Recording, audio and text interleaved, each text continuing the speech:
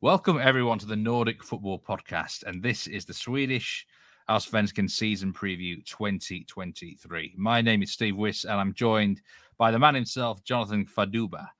And this is the sixth straight year we've done season previews, I do believe, Jonathan. It's actually our seventh season overall in terms of the Nordic Football Podcast. You must be a very, very excited man on the eve of this new season.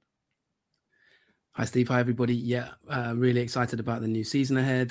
Thanks for joining us on the Nordic Football Podcast, year number 7. We're heading quickly towards a testimonial, aren't we? I mean, we're sort of getting there at this rate. And as you said correctly, yeah, this will be the 6th year of season previews. Very excited to be with you. And of course, we have put our usual kind of hard graft into these season previews, haven't we, Steve? And I suppose we'll talk a little bit about the format for new listeners, but yeah, it's been a long slog for the last week or two, getting everything prepared, but pretty much ready to go. And as always, can't wait for the new Swedish Allsvenskan Season 2023, which kicks off this weekend. Yeah, you get first dibs this year because Norway Eliteserien isn't going to be kicking off for another 10 more days.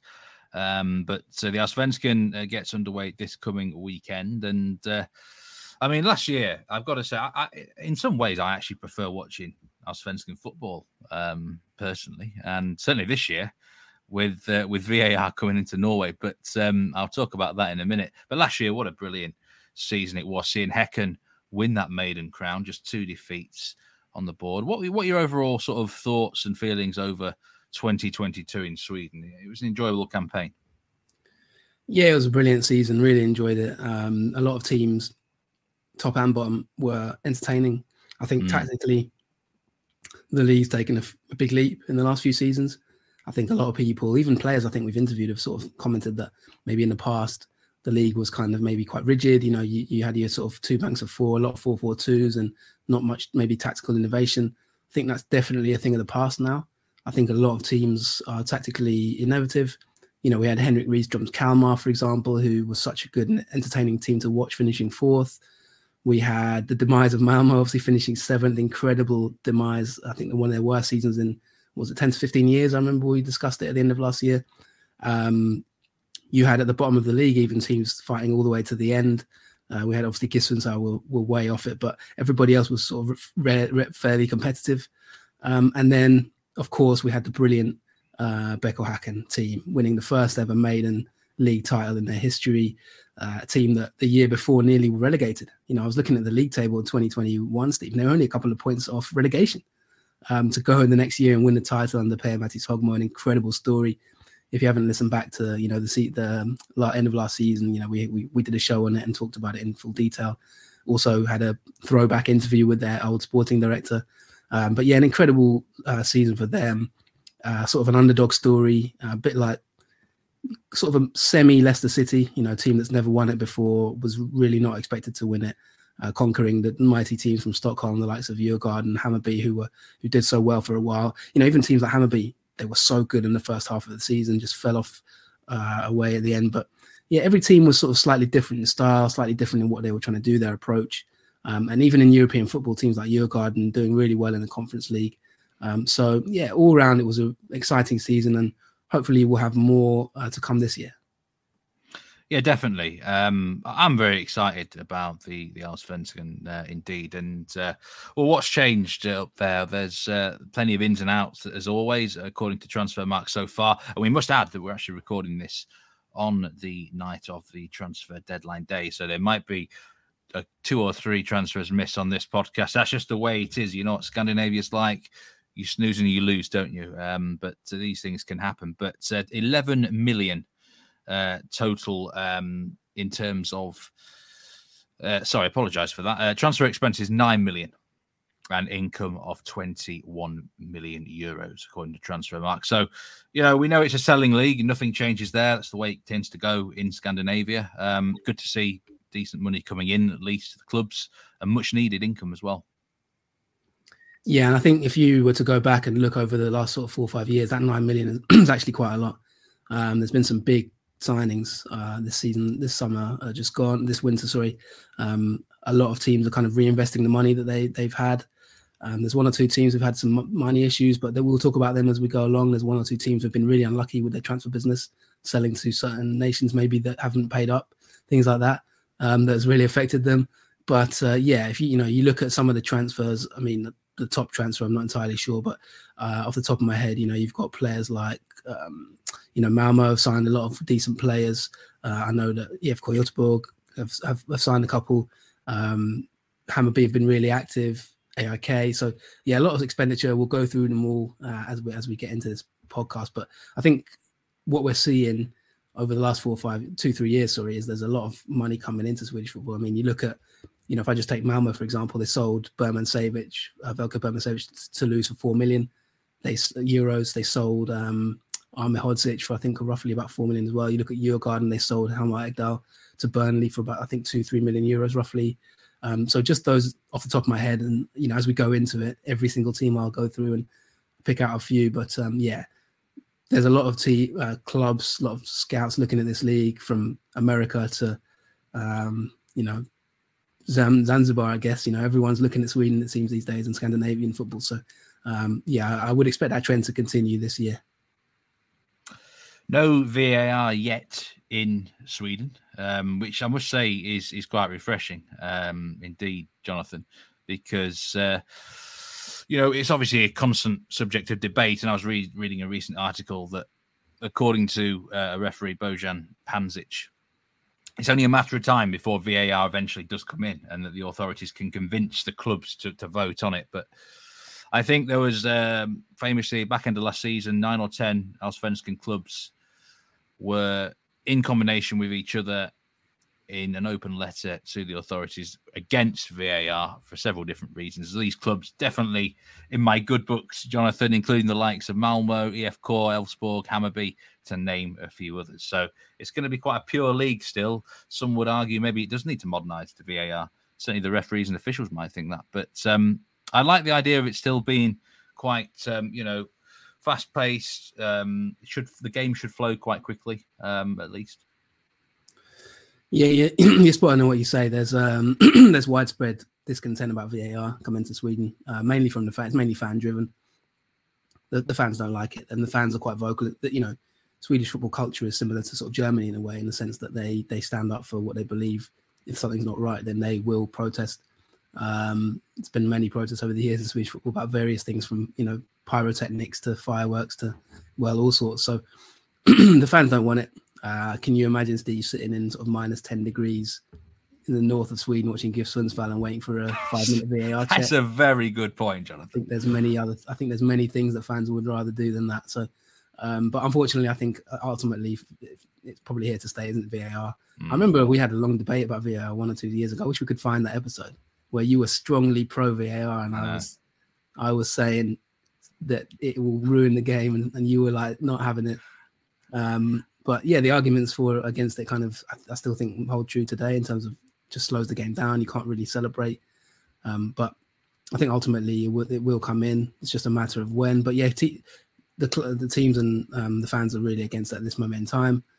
We'll see what happens, but enjoy it while you can. I think the one thing I'd say is that the last season there were a few decisions where fans were sort of in big derbies and stuff. Then after the match, people were saying, "Well, where's VAR?"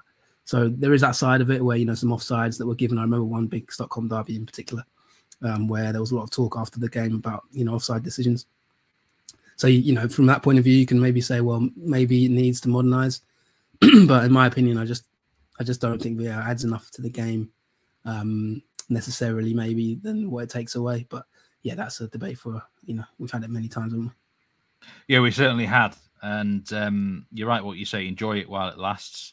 I know quite a lot of betting people do listen or watch our shows, and don't worry, if you're betting on Allsvenskan, you're not going to have a goal chalked off by VAR randomly. When a goal is scored, you can celebrate your goal. So, there's still an element of that, but enjoy it while it lasts, because, it will be in, I think, 2025 probably at the latest. So, anyway, we time to talk about the teams. That's what people are here to listen for, Jonathan. And as per usual, we're going to be discussing all 16 teams in the Allsvenskan in detail, some more than others. And are you ready to go, my friend?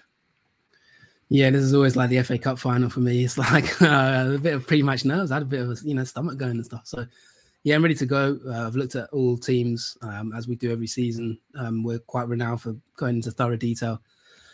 We've got our predictions as we do every single season, Steve, haven't we, from 1 to 16 in terms of where we predict the teams to finish. Last year, I had a pretty good year, except for obviously I had BK Häcken quite low down the table like most people.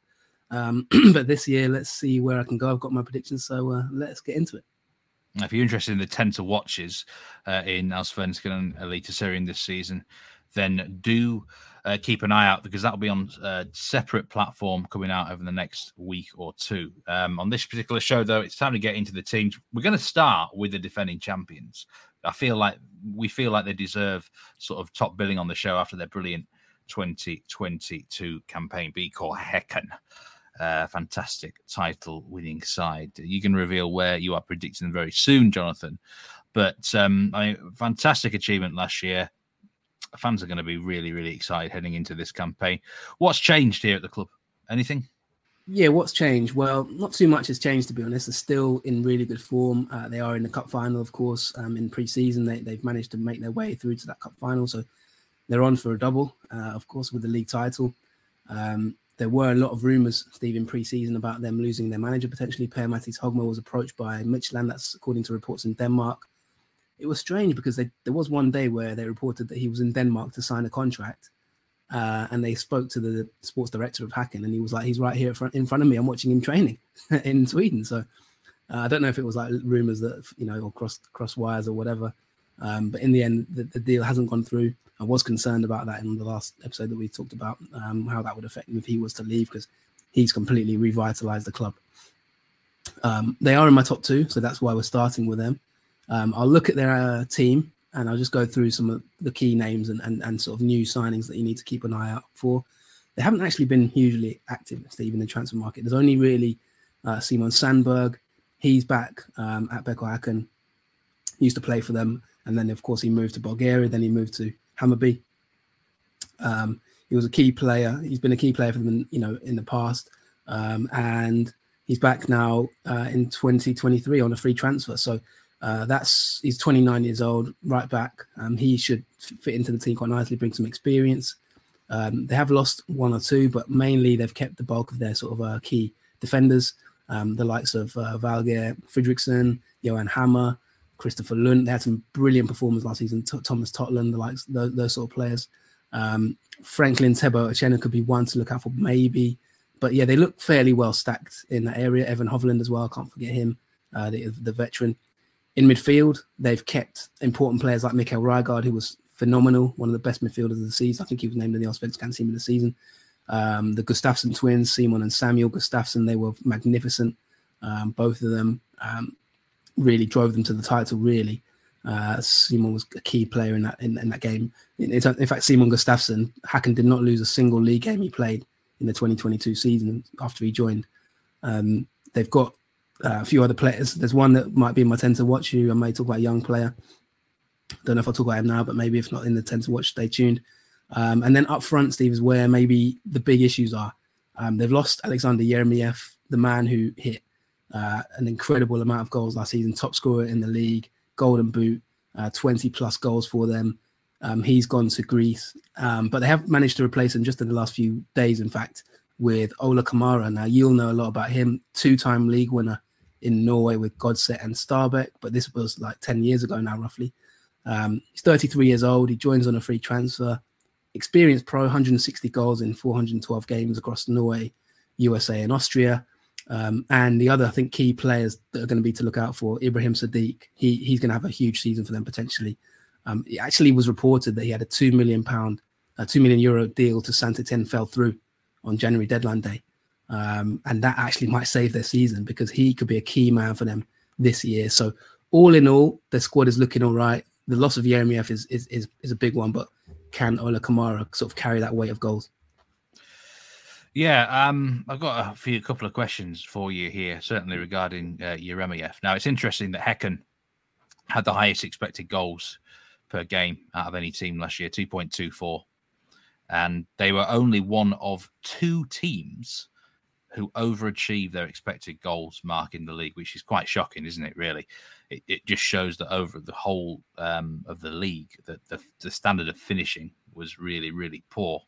Either that or the goalkeeping was magnificent. But Häcken lived up to what their metrics should have been. Now, Yeremyev, 22 goals in the league. Would you say he was a system goal scorer for Häcken, i.e. bring someone else in and you can replace him quite easily? Or was the man himself so crucial that he's almost irreplaceable?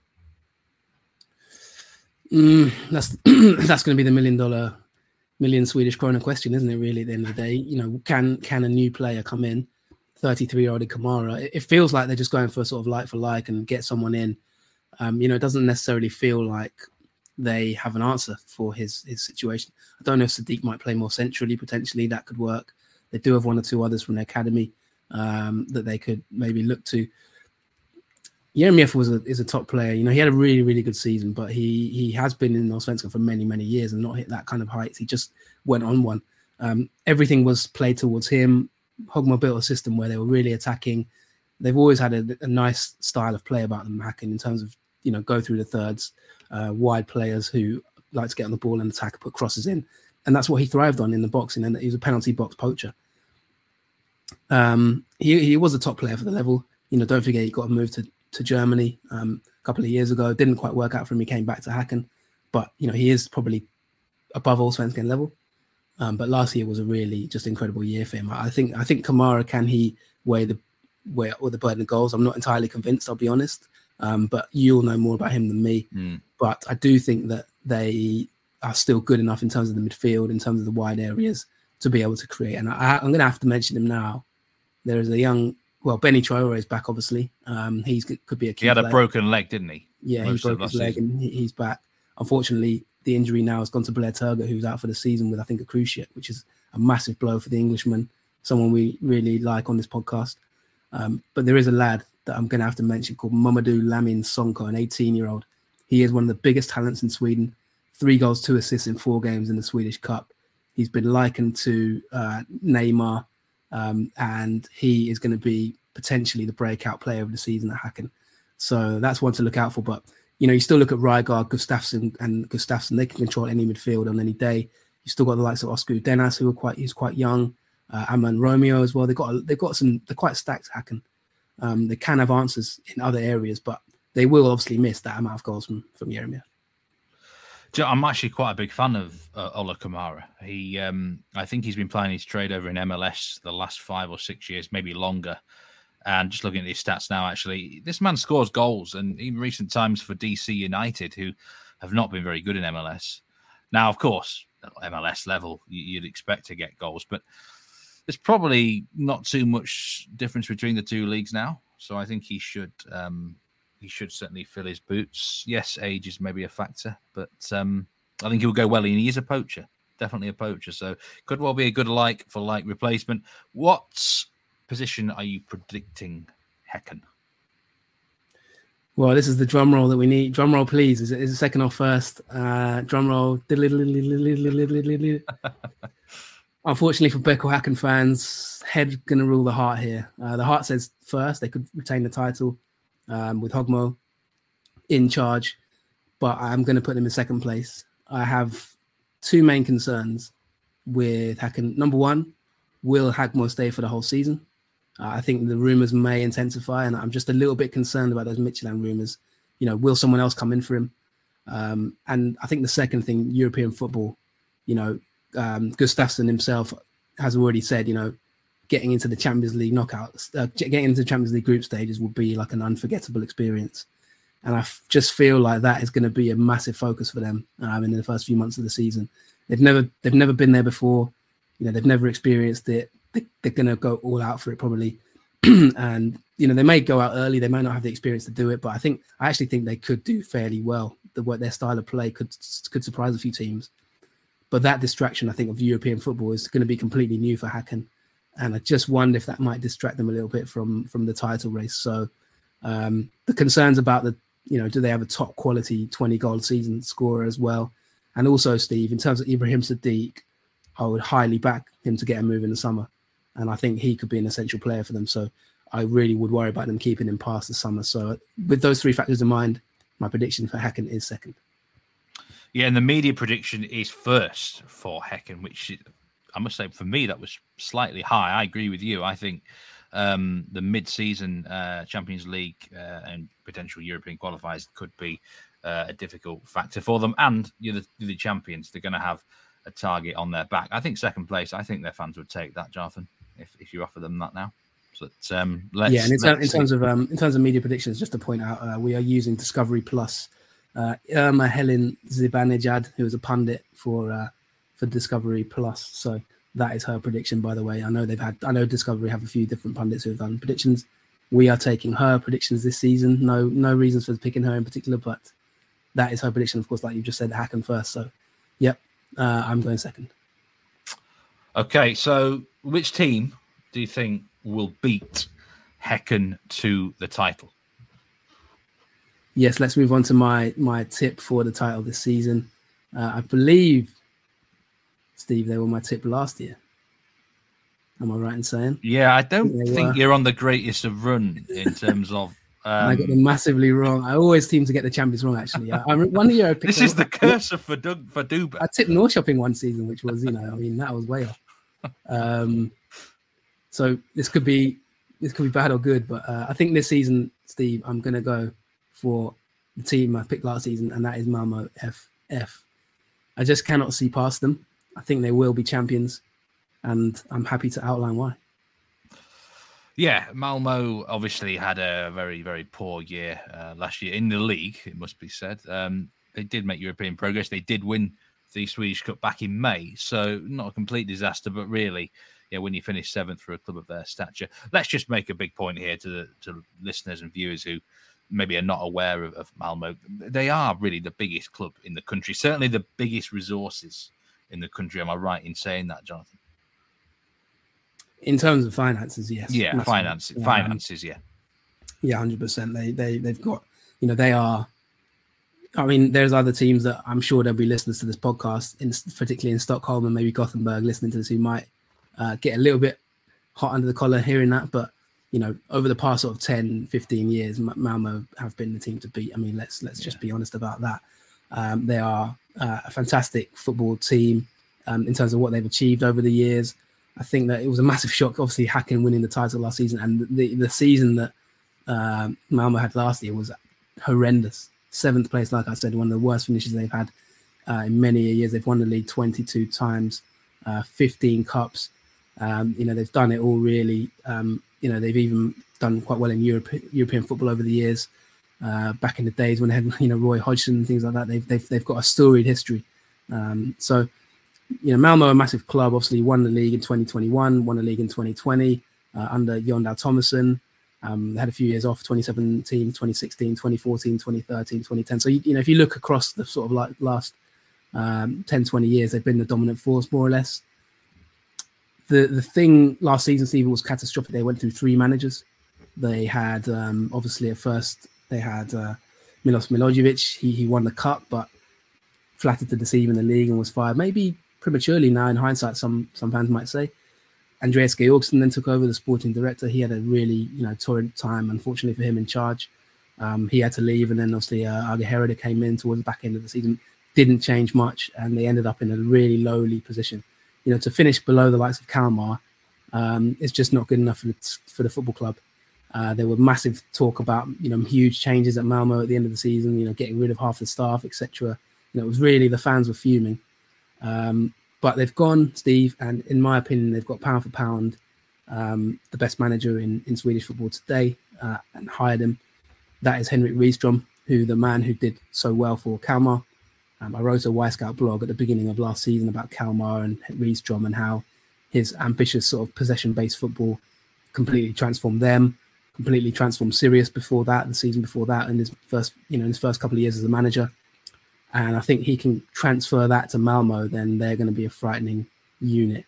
Now, just before we sort of talk about their squad, Steve, and some signings, the other thing I just wanted to say to you and, any listeners, obviously, why am I picking Malmö now? You and I used to work together, didn't we, Steve? We used to work at a certain company. Yeah. And I remember we used to have to do match previews and analysis. And from that day, in that role, many years ago, I always remember, Steve, the key, one of the biggest keys in football is motivation. And how motivated are you as a team? And that is something that's stuck with me to this day. Never underestimate in football the power of motivation. It's why you see teams who have already won the league suddenly just lose games randomly when you think what is going on. It's why you see teams go out of cups when they're just not interested. And if I was putting my finger on one key reason, I think Malmö are my favourites for the title this season, it is motivation. Now, in pre-season, I mean, they got knocked out of the cup. They didn't have an amazing experience in the cup. But a few little comments that came out of the dressing room, Steve, just makes me think the motivation is back. I looked at Anders Christiansen's comments, 32-year-old veteran at Malmö. He's been there for so many years. And he got very annoyed after the Djurgården game in the Swedish Cup, and was basically saying that teams are writing us off. The Allsvenskan predictions came out, and he was saying that they weren't involved. A lot of teams were sort of like saying Häcken maybe or Djurgården. And the comments he made after that just made me think, you know what? He was saying that they were saying didn't have a great season, and he admitted that he didn't have a good season, but he said, listen, I'm still a good player at the end of the day at this level. I just got a little feeling, Steve, that if Rydström can get that motivation, plus the fact they don't have any European football this year, Malmö could go on an incredible run and take that title back. So that's my reason for having them as number one. When you mentioned about the key to previews, I thought you were going to say make sure you get the right teams, the easiest teams to actually preview in the first place, rather than teams where information is so hard to find or with monstrous squads, which is impossible to predict in there. But motivation... We'll come to monstrous squads when we go to Varbergs boys, but that's for later. You're right. The number one factor for games is always motivation. I can almost hear certain superiors in my ear now. Are they going to be motivated for this game, Steve? What's the factor here? So yeah, big one for Malmö. Actually, they were third in XG last year, 2.04 per game. Only scored 1.47 in each match though. So they actually underachieved in front of goal more than any other team. There were some ridiculous misses, I seem to remember. So that's maybe an area they need to look at. Let's talk about the squad now and how the new manager is going to adapt his style to this squad. Yeah, no, I said earlier, I think maybe I said arguably pound for pound the best manager in the league. I think you can argue that all day long. There's some good managers in Sweden at the moment, but I think one thing anyone could agree with is he's the most highly coveted manager. He's the manager I think everyone would have wanted if they were looking for a new manager. And I think the fact that Malmö have got him is a huge thing. Now, in terms of the squad, they've had a lot of upheaval actually. I'll go through it a little bit. They've lost quite a lot of players in defence. Obviously, Erik Larsson left last year. Hozic left, he's already long gone. Felix Bejimo has left. Matic Chalus left. Dennis Hadzikadunic has left. They've brought in three key names, maybe I would say. Anton Tinnerholm, he's back from New York City FC after 5 years away from Malmö. He's back on a free transfer, 32-year-old right back. He's a solid player. He'll get the job done. Busanello, a Brazilian from Chapecoense for 350,000 euros. He's got Conference League experience at Dnipro in Ukraine. He's a sort of a dynamic left back, I think, who will compete with Jonas Knudsen and Martin Olsen, obviously the veteran 34-year-old. Left-sided centre back called Derek Cornelius from Vancouver in MLS. He looks a strong player. He's a big lad. I've seen him. Yeah, he looks like a unit. He looks like a real unit. 460,000 euros left-sided player. He's looked all right in some games. Maybe on the ball could maybe be slightly better, but at 25 Canada international, I think he's going to solidify that defence. You look to their midfield, Steve, in terms of key signings. I think they've got a blend about them that I know they didn't win that Djurgården game, but I thought they had for certain periods of that game they looked really good. If you look to the midfield, their big signing is Stefano Vecchia from Rosenborg, €1 million, Steve, as I've just mentioned, some big money spent from some clubs on players. That's quite a lot of money in Allsvenskan terms. Rydström knows him from his time at Sirius, and he's already praised him, saying he's a natural footballer. So there's big things expected, I think, of Vecchia. 28 years old, but I think it could be the right place for him. Didn't really do amazingly at Rosenborg. I think there's a couple of players who look to maybe will be in the team this season more so than maybe last season. The likes of Sergio Penna, I think he'll suit Rydström, the 27-year-old. I think he's a good sort of technical passing midfielder that I think Rydström probably will like. Christensen, as I mentioned there, I feel like he potentially at 32. He's had a lot of injuries, but maybe, has he got a swan song in him? Nanasi's back from Kalmar on loan, 20 years old. I think he could have a really good season potentially. They've still got Mustafa Zaidan and a few other young players, but the likes of Oscar Lewicki is 30. But I think the breakout potentially player from the season, Steve, Hugo Larsson, 18 years old, already linked with massive clubs. Apparently Bournemouth bid for him in January and it was accepted, but he turned it down, 12 million euros, which would have, I think, broken the Allsvenskan record, maybe. Zlatan's record was close to it. Then if you look up front, I think the only issue maybe, Steve, is they only have Isak Kiese-Tellin as a striker, unless deadline day, something pops up in the next 12 hours, which would be a bit, would change things maybe. But Kiese-Tellin is their only real forward option. Toivonen's retired. Joe Ingeberg has been released, which you'll probably be happy about. I know you didn't necessarily rate him. And the other main signing is Taha Ali from Helsingborg, 700,000 euros. Obviously crossing that divide there. I know the rivalry between the two. 29 games, 3 goals, 2 assists, but he's a 1v1. In terms of 1v1 dribblers, I think he's one of the best players in the league. And at Malmö, that could be the right place for him to sort of continue his talents at 24 years old. So some nice signings there. I just think the blend is quite nice in terms of their first 11. And the fact that they don't have European football means that, they're going to be really focused. I completely agree with you. I'm actually going to make a prediction of my own here. I think they win the league by half a dozen points or more. I mean, they are the favourites with the bookmakers to win the league, but you can get as big as 2-1 with them. Now, I'm never a big fan of long-term outright bets at that price, but I think they're an absolute shoo-in. I really do. I don't really see what goes wrong. There's no European football, and that is massive. I've seen that before in Scandinavia, where it enables teams to really focus entirely on the league, and a squad as loaded as them. They've got resources. If they needed to buy players in the summer transfer window, they could. They've got a manager. Maybe he might need time to bed in a little bit. Who knows? But very highly rated. It does look good for Malmö, I must say, Jonathan. And I think I'm in complete agreement with you. Just in terms of what could go wrong, just to give fans of the other teams a little bit of hope. I mean, if Kiese-Tellin gets an injury, who are they going to play out from? That's the main thing, I think. Who would then get the goals? But I think everything else you said, really, I pretty much agree with. It's only just maybe does he need more time to blend the team, but really they've made strong signings. So yeah, I think for me they're the favourite and they're my number one tip. Yeah, I think that's a very fair call indeed, Jonathan.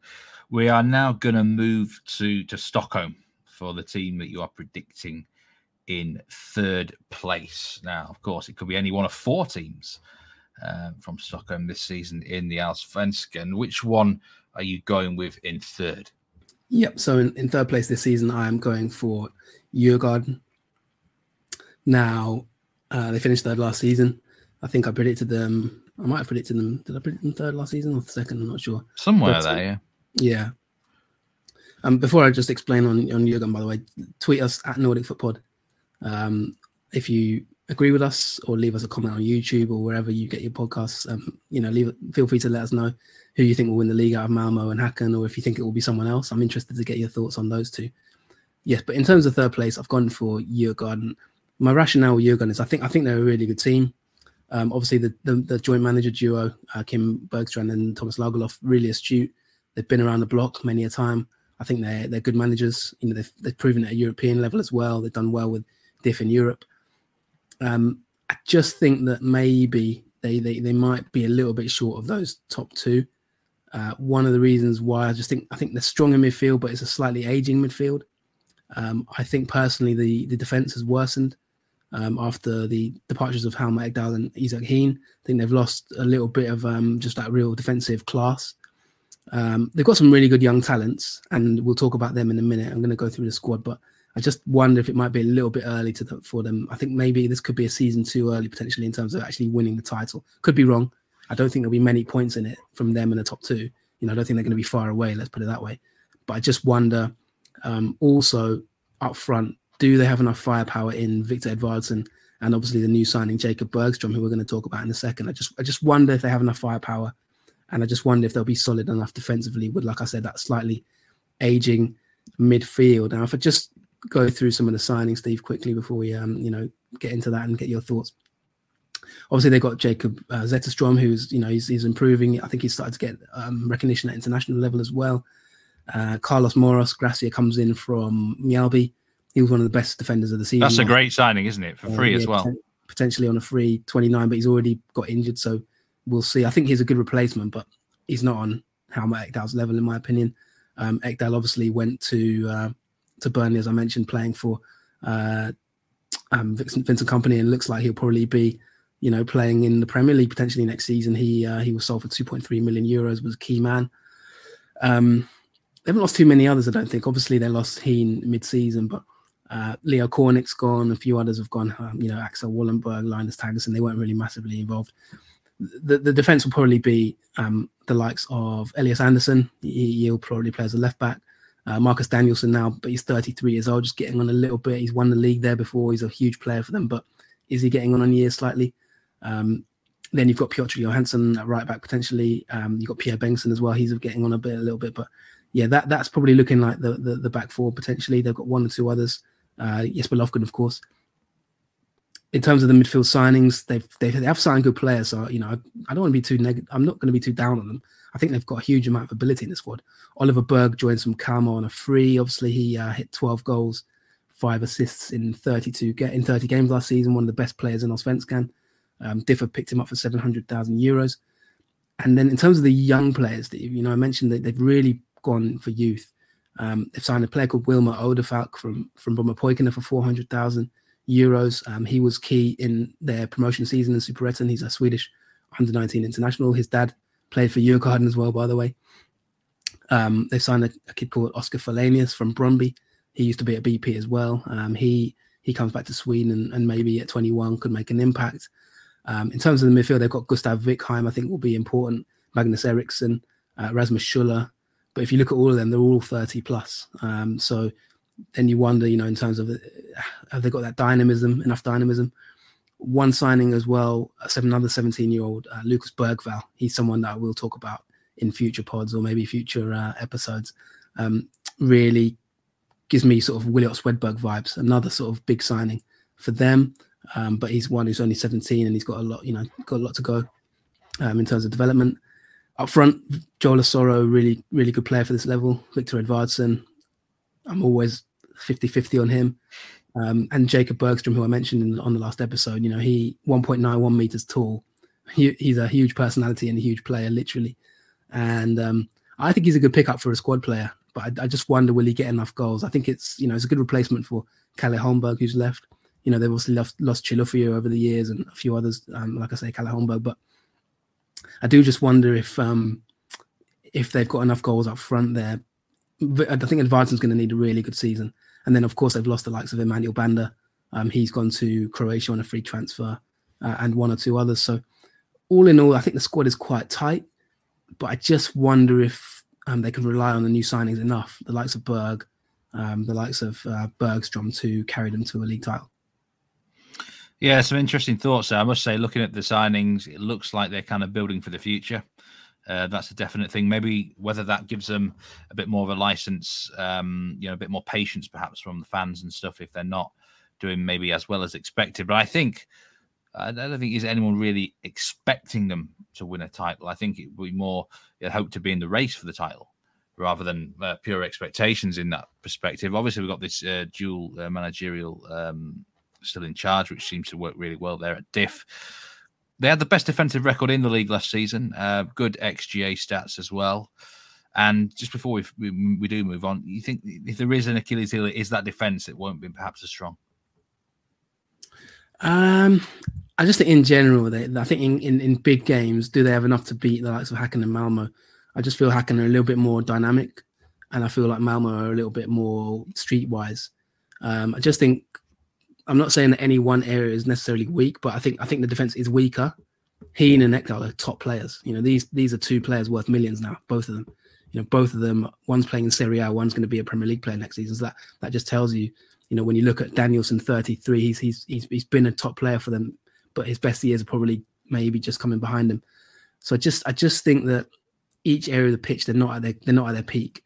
They've got young players and then they've got sort of slightly aging players. I still think they'll compete for the title. I don't think there'll be more than 4 or 5 points in it, but I just wonder if they've got enough to really get ahead of the likes of Häcken and Malmö. So that's why I've got them in third. Staying in Stockholm, for fourth place prediction here. We've gone with you've gone with AIK in this instance. They were fifth last year. A little bit of a disappointing campaign for them. You think they can go one better? Fourth place. Now there's been a managerial change at AIK over the winter. Actually, 7 total managerial changes in the Allsvenskan for this season. It's compare that to Itinerary, where there's only been 1 in the last 2 years. It's quite a remarkable bit of managerial merry-go-round, quite literally, within the league, as you're going to talk about here. Yes, I've got, of course, fans in Stockholm. Well, we know Diff fans will be happy, but maybe AIK and Hammarby fans won't be so happy necessarily with me having them below Diff. But yeah, I've gone for AIK, and obviously I had AIK second last season. That was my prediction last year. Didn't quite get that one right, and I had Djurgården third. This year, in terms of AIK, I think they can get a top 4 spot. It's between them and Hammarby. I've got Hammarby fifth, which we'll talk about in a minute. But my reasoning for AIK, just maybe to pit them to the post. They've got new managers. You mentioned Andreas Brandstrom. He has been previously at Mjällby, and he was given the job. He did really well at Mjällby, solid defense, and I think that's the sort of AIK tradition. You know, they'll look to be defensively astute. He replaces Bartosz Grzlak and Goitom, of course, last season, who sort of came in. He'll be defensively minded and I think solid. They've had a lot of squad upheaval, though, Steve, and I think they're going to need to gel really quickly if they're going to challenge. Obviously, I mentioned they finished 5th last season, so I've got them 1 place higher, but I just wonder about their ability to gel and how quickly they can do it. If we look through the squad, I think somehow they've still got Eric Otieno. I don't know how at 26 no one's picked him up. The Kenyan left back, I think he's arguably the best left back. I think I'll be picking him up in fantasy. He's an absolute points machine. Yeah, I mean, I think everyone will be. I don't know what he's still doing in Allsvenskan, really. A good player. But they've lost Joe Mendes, 20-year-old. He's gone to Braga for 1.5 million. He didn't stay in Sweden long at all, really. He only signed for them last year. And, you know, I know he was there at the youth teams and he was at Hammarby youth team for a little bit. But attacking fullback, really good player, 1.5 million to Portugal. That tells you a lot. Mikael Lustig has retired. Eric Carr was sold. A few others have been sold. Per Carlson, obviously, is no longer there. You still got the likes of Milosevic, Papagiannopoulos, Robin T. He's back from Värnamo now. You remember last season the own goal he scored against AIK and all that malarkey. He's back from a really successful spell at Värnamo. I think he's a top defender in the making at 21. Could this be his breakout year? You've got obviously Axel Bjornstrom still there. Jetma Heliti, he's back from Mjällby, where he obviously played with the new manager, and he played 23 games for Mjällby last season. Centre back, I think he at 26 probably will maybe potentially go straight into the team.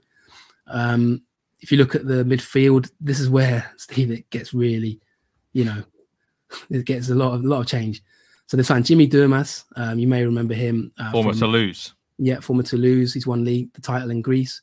Played for Malmö as well, experienced international. He's 34. They've signed Victor Fischer from FC Copenhagen. He's from Antwerp on loan, sorry. Previously at FC Copenhagen, 100+ appearances for them and Ajax. They've signed Jimmy Durmaz's younger brother, Elias, 22-year-old. So I don't know if that was a double deal there. Buy one, get one free. He was at Hammarby. A lot was expected of him, but he never quite made it. And he actually became a waiter, Steve, in the 3rd tier. He says that he learned humility, and he's come back, did really well for Vassarland. 15 goals, 12 assists in 28 games. And he's got a move to obviously join his brother. Abdusalam Magashi from Värnamo I really like. I mentioned him on the last episode. I think he's a good player. He's been injured in pre-season, but I think even the manager praised him. I think he's a potentially really good talent. He can play in different positions, centre mid, can play out wide, offers versatility. He had a good season at Värnamo. Abubakar Keita, he's formerly of Stabæk, played in Halmstad, FC Copenhagen as well, and played in Belgium on a free transfer. Rui Modesto, 65 games, 11 goals, 17 assists for Honka in Finland last season. He was named in the Veikkausliiga Team of the Year. He's a 23-year-old who probably will replace Joe Mendes down that right-hand side. They signed a kid called Abdi Kahin Ali from Vassarland. They've got a kid from their academy who maybe wants to keep an eye out for called Alexander Feshai. He's been good in pre-season. He was given a 5-year deal, Steve, at the age of 19. Their former sporting director has described him as a player with great potential for the future. So they've got a stacked sort of midfield area. Then up front, obviously, John Guidetti's going to be the man to get the goals. Stefanelli has left. That's a big departure. Obviously, gone to Miami FC. They've signed also a player called Omar Faraj from Degerfors. Well, he was on loan at Degerfors, so he signed from Levante. He did quite well in the second half of last season. Actually, got 4 goals. Yeah, he did well, didn't he? For Degerfors. So a lot of upheaval. I think the question is how quickly can Brandstrom gel that squad together? Because there's a lot of talent, but I think there's a lot of work to do. And I just think in the early weeks of the season, they're going to need to gel. Brandstrom obviously did very well at Mjällby last season. And the key was defensive strength. And he would maybe argue, he's worked within his means there at Mjällby. And is there a concern that he could be too much of a defensive tactician? Or is it a concern? Because AIK are known for, down the years, being, to be honest, in my time following Allsvenskan football, they've always been quite a boring team in general. I always say of the big teams, they're the worst watch in terms of entertainment. Maybe that's what they need, like some 1-0 wins and really tight defence. And it's kind of accepted by the fans, isn't it? That style of football is okay if the results are there. Yeah, I don't think it'll matter one bit. I think they are notoriously defensively resolute, and I think that sort of buys into what they want from Brandstrom. He proved it with a brilliant defensive record last season with Mjällby. I think he knows how to organise a defence. They really, I know Mjällby in general have got a bit of that reputation, no matter who's managed them in recent seasons. But I think that's one thing that Brandstrom's got up his sleeve. He's got that ability to be defensively sound, and I think that fits into the AIK tradition. And they haven't been over the past 5-6 years. They've never really been a sort of like all guns blazing team. So I don't think it matters from that point of view. In terms of just answering your question on going forward, I think that'll be the key.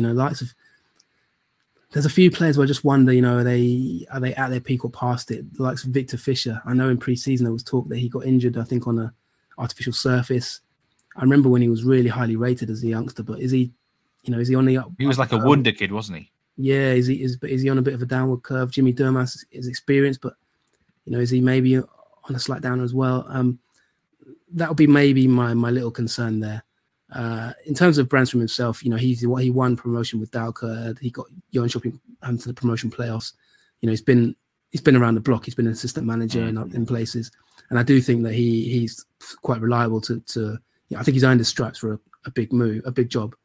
And they've still got, don't forget, players I haven't mentioned, for example, Bilal Hussein, I think, who potentially could be one who gets a big move this summer. But I think Guidetti's goals are going to be key. How many goals can Guidetti bag? Can Faraj have an impact? But I just wonder if it's a year early for them to really challenge for the title.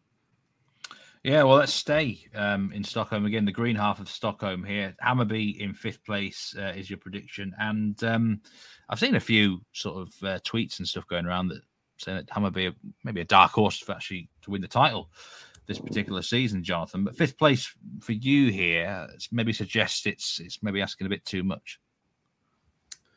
Yeah, 3rd last season. I think there'll probably still be that underlying sense that they bottled it last year. I really don't think there was a massive difference. Although Häcken are the better team, they proved it. Any team that wins the league deserves it. Hammarby at times had it in control. They started the season so well.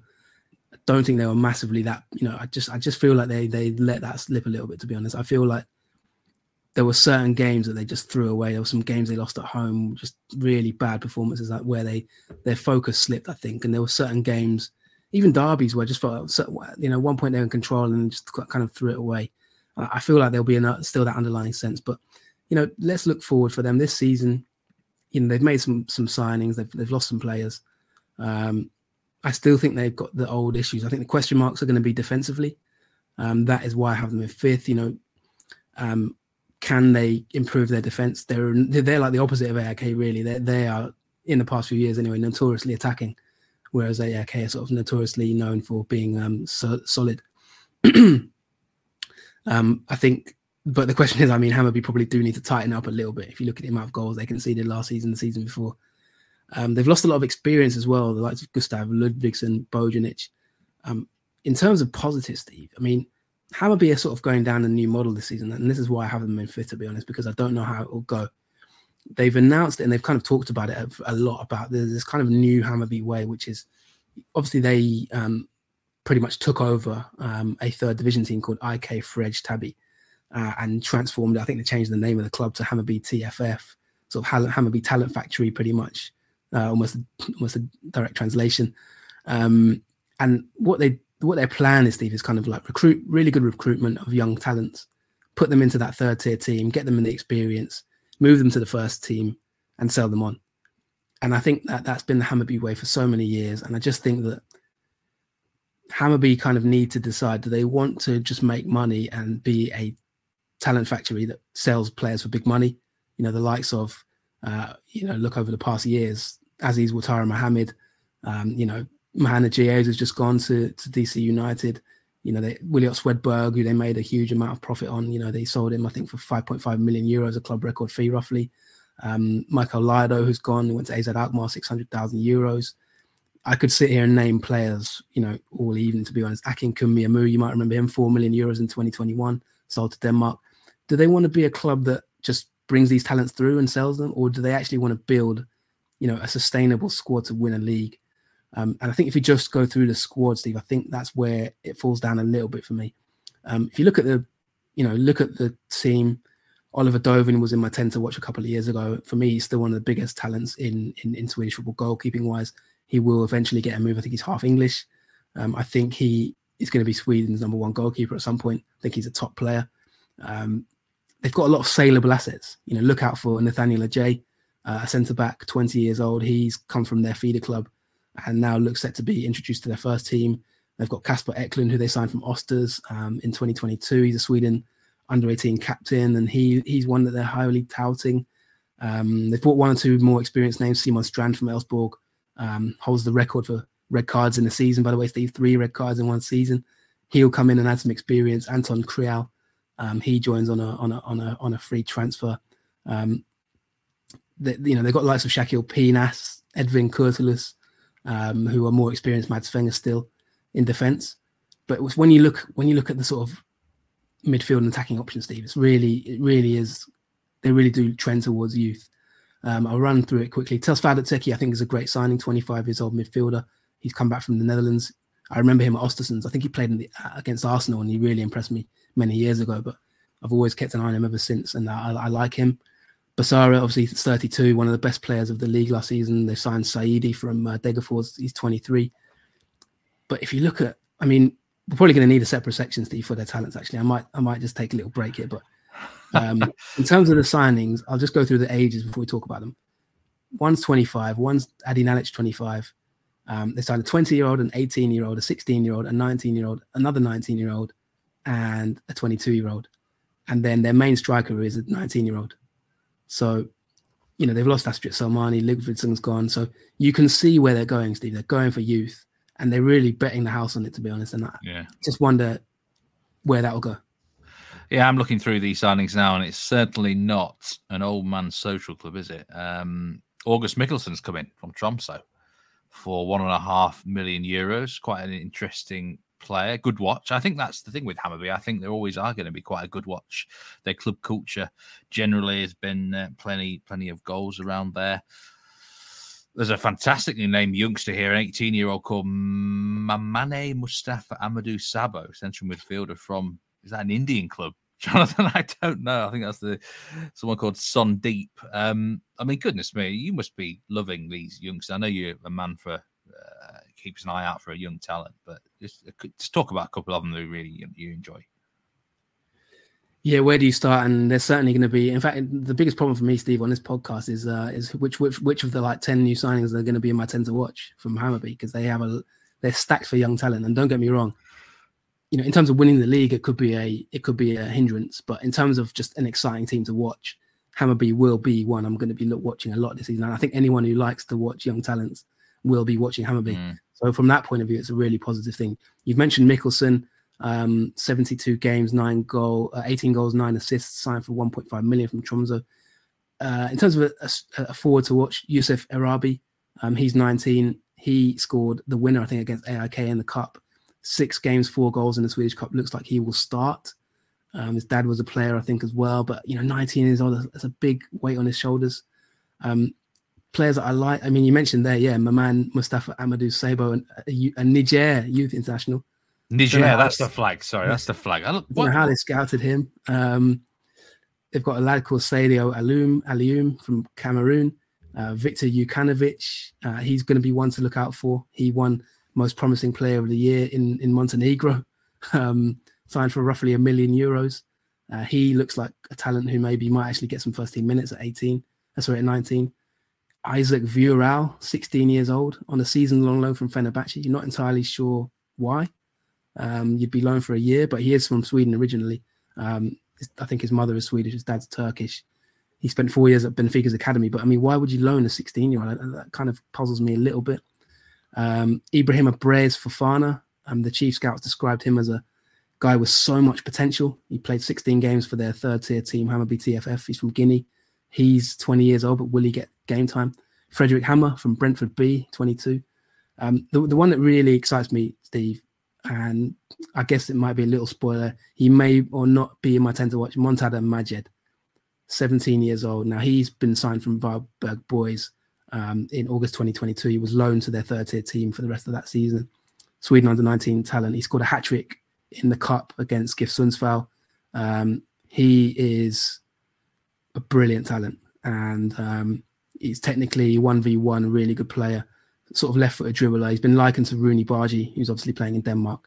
Marty Fuentes has really raved about him, and I think he's going to be one to watch. But yeah, in terms of winning the league, not entirely convinced, but in terms of being exciting to watch, then yeah, Hammarby, they're going to make quite a lot of money, I think, on some of these players. I do apologise to my man, Mamane Mustafa Amadou Sabo, for mixing up the Niger flag with the Indian flag. My eyes, maybe I need to go to Specsavers, Jonathan, but those two flags are actually, they are very similar flags, aren't they? I'm looking at a small version of it, so apologies there to my man. Okay, Hammarby, 5th place. I think they're going to be a good watch this year. Good team, maybe for someone to pick up if you're looking for a club to support. I don't know. But we'll round out the top 6 and then we'll have a bit of a break. So, team that you've got in 6th place this season, who are you going with, Jonathan? Yeah, to round out 6th place, and then we'll go to a break, and then obviously we've still got quite a few to go through. But in 6th place, I know there's 1 or 2 fans in particular who might be happy to hear this. You can really pick from about 4 teams, I think, to finish top 6. But I am going to go, and I might end up being wrong on this one, but I'm going to go for Kalmar. Now, a lot of people might raise their eyebrows at that one because there are a few other sort of big clubs who aren't there. Finished 4th last season, and I think you could split hairs between a few teams, to be honest. And I'm going to go for Kalmar just for 1 or 2 reasons. But obviously, if we just look at the overview, new manager, Rydström is gone, and I think the post-Rydström era is going to be tough for them. But I still don't think they've really lost a huge amount of talent necessarily, except Berg, that they'll really, really miss. Obviously, Berg is going to be one that they will miss, of course. But if you look at the defence, I think they've still got the Allsvenskan goalkeeper of the season. If you heard our podcast, go back a few episodes, we had Ricardo Friedrich on the show. It was a brilliant episode. He was a fantastic guest. Yeah, exactly. Back end of last season, he's still there. If you look at the defence, they've still got that spine. I think Lars Satra is still there. Alex Lindahl, Rasmus Sjøsted's still there. Hopefully, pronounce that correctly. David Christian Olofsson. They've got a few young talents. Elias Olsen, Ronnie Janssen, Finnish under-19 international. 1 or 2 others. They've just signed a player, I think, today, more or less in the last week, called Arvin Davudi Kia from Malmö's youth teams. Also, Steve, I know you like your sort of random players. Arash Motorageb Jaffarpour. I've seen this name from Dalkurd. You wouldn't want to get his shirt. What are we gonna? You wouldn't want to pay per letter anyway for the shirt. What are we gonna nickname him as? Because we can't pronounce that. Oh yeah, he's a Swedish under-19 international. I'm not sure he'll get a huge amount of game time, but yeah, that's I don't know much about him, I'll be honest. But yeah, if you look at the core of that back four, it's still there. If you look at the midfield, Romario's still going at 37. He's played 30 games last year. How long is he going to go on for? Incredible, really. Still going strong. Netabai is still there. Carl Gustafsson is a good player. I like him a lot. They've signed Robert Gajani and Saku Ilatupa, who I think Ilatupa could have could do quite well this season. Simon Scrab's still there. Noah Shamoon, I think, is a young talent. Kevin Jensen as well as a young talent. So they've got a few youth players who could maybe come in if they need to in terms of the squad. And I actually think, Steve, this season their attack is better than last season. Now, they signed a player who I haven't quite decided if he'll be in my 10 to watch yet, but I really would encourage people to look out for the name Mileta Rajovic. He had an incredible scoring record in Denmark. He scored 5 goals in 4 games in the Swedish Cup for Kalmar already. He's been described by one Swedish website as the 189 centimeters tall tank of a forward. And I always like a player who has a bit of confidence about him, Steve. He's already said he wants to win Allsvenskan's Golden Boot. Now, I always love that. So he is 23 years old. Obviously, as I mentioned, he's been playing in Denmark second tier, but could be a bit of a find for Kalmar there. So we'll see how he gets on. IFK Göteborg also apparently were very keen on him. And then up front as well, they also got Isaac Björkebo signed from Malmö last summer. He scored 2 goals for their youth team against Chelsea in the youth league. And he scored 3 and 4 in the Swedish Cup as well. So he's 20 years old. I know they're both of them are going to be a little bit inexperienced, but Kalmar have never really had a top striker in the past 1 to 2 years. And I know they've just signed Dennis Hummert this evening as well, who, we'll talk about in future episodes, but that's another, boost for their squad. So that just nudges me to put them 6th. What do we know about the new manager? He's a Danish manager here, Henrik Jensen. Preferred formation, supposedly 4-3-3. Just looking at the Swedish Cup results, they've got goals in them, Kalmar, maybe this year. He's got a long record at Midtjylland in assistant territory youth football. This is, I do believe, his first full-time head coach role, 38-year-old, replacing obviously Henrik Rydström, which is a big. We would expect to see maybe a change of system here now, significant changes, but it might be in its own way more exciting, perhaps. Yeah, and this is where it could go wrong or it could go right. You don't know. There's a lot to ask for someone to come into the league first season and finish top 6. He's a young coach, Danish, former Midtjylland caretaker manager. As you mentioned, he's been there for many years, assistant youth team coach. There's a really good interview, actually, I would urge people to look at on worldfootballindex.com, which I had a read of and quite enjoyed. And he mentions in that interview about how his dream is to manage in the Champions League. Now, he actually managed for Midtjylland against Benfica in the Champions League as a caretaker.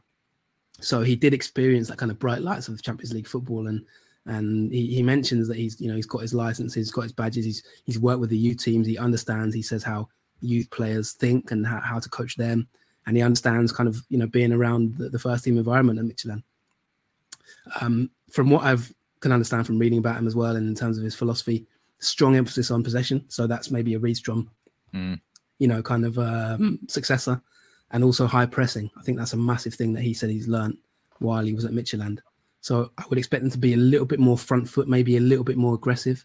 And I think the forwards that they've signed, the likes of, I just mentioned they're the strikers. I think they're going to be expected to be really on the front foot. I think Rajovic, I think they can control the midfield, the likes of Gustafsson and Romario. But I think, Gajani as well is a decent player. He's had an okay career. He was at Silkeborg before that. Kalmar have actually paid quite a decent fee for him. Kalmar don't tend to spend much money. But I think the likes of Shamoon, Ilatupa as well can maybe, they're going to have to really up their game in terms of pressing. So I think he's one to watch out for. He mentioned that he, when he was asked about coaches who inspire him, he mentioned David Moyes.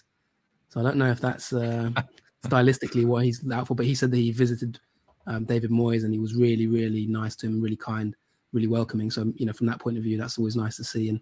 And I think that he's going to be an interesting manager to keep an eye on. There's 1 or 2 Danish managers in Sweden this year as well. We'll go to obviously a few others in Norrköping.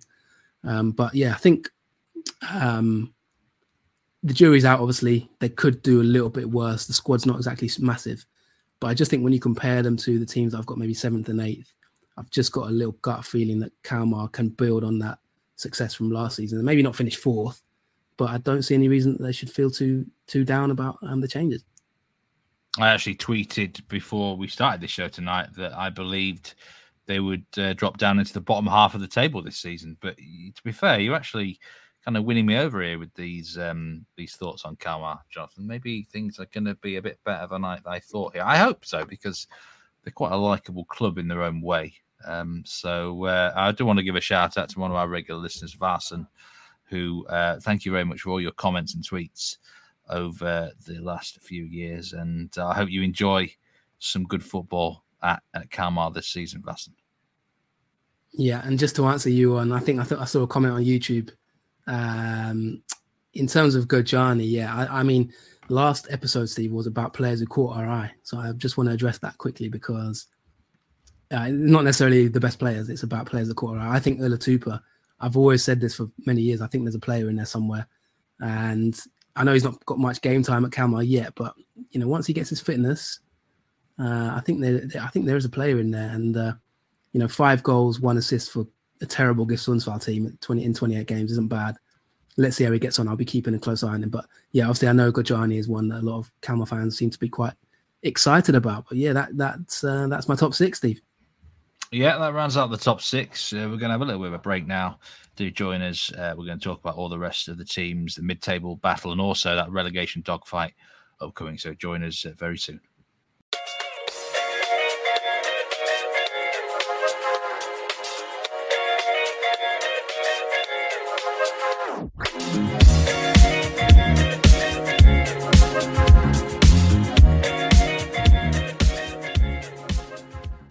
Welcome back to the Nordic Football Podcast, Swedish Allsvenskan Season Preview 2023. I'm Steve Wyss, and I'm with Jonathan Fadugba, and it's going rather well so far. Jonathan, how is your voice coping? I know you've been a bit unwell in the last month or so. Have you got the stamina?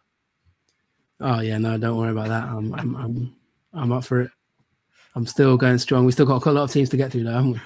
We certainly do have. So far, you've got Kalmar predicting them in 6th, Hammarby in 5th, AIK in 4th, Djurgården in 3rd, Häcken, the defending champions, in 2nd place, and Malmö FF are the JF champions prediction for 2023. We're going to now go through a block of 4 teams who I think at the moment you would say considered perhaps mid-table worth. There's certainly a couple of big teams that we are going to discuss. 7th place prediction here, Jonathan. This team here have been an interesting side over the last 3 or 4 years. They've kind of won you over a little bit in recent times. Well, more than they have in past years. I know they were a team that I think in the first 2 years of this podcast, I'm not sure if we even mentioned them.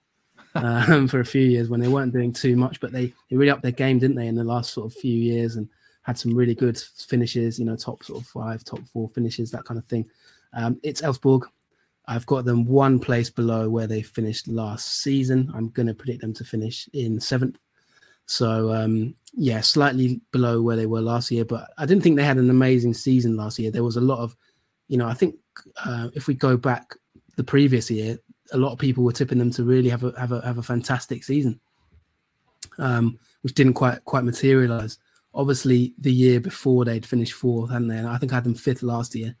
Media had them 4th last year as well. So I'm predicting them to have a little bit of a dip, Steve. And my rationale behind that is just I think they've lost. I think they've lost some quite good players, and I'll just go through the squad a little bit before I sort of give my complete rationale why. But they've still got Tim running, and they've signed a player. They signed another keeper, 21-year-old from AFC Eskilstuna called Melker Uppenberg.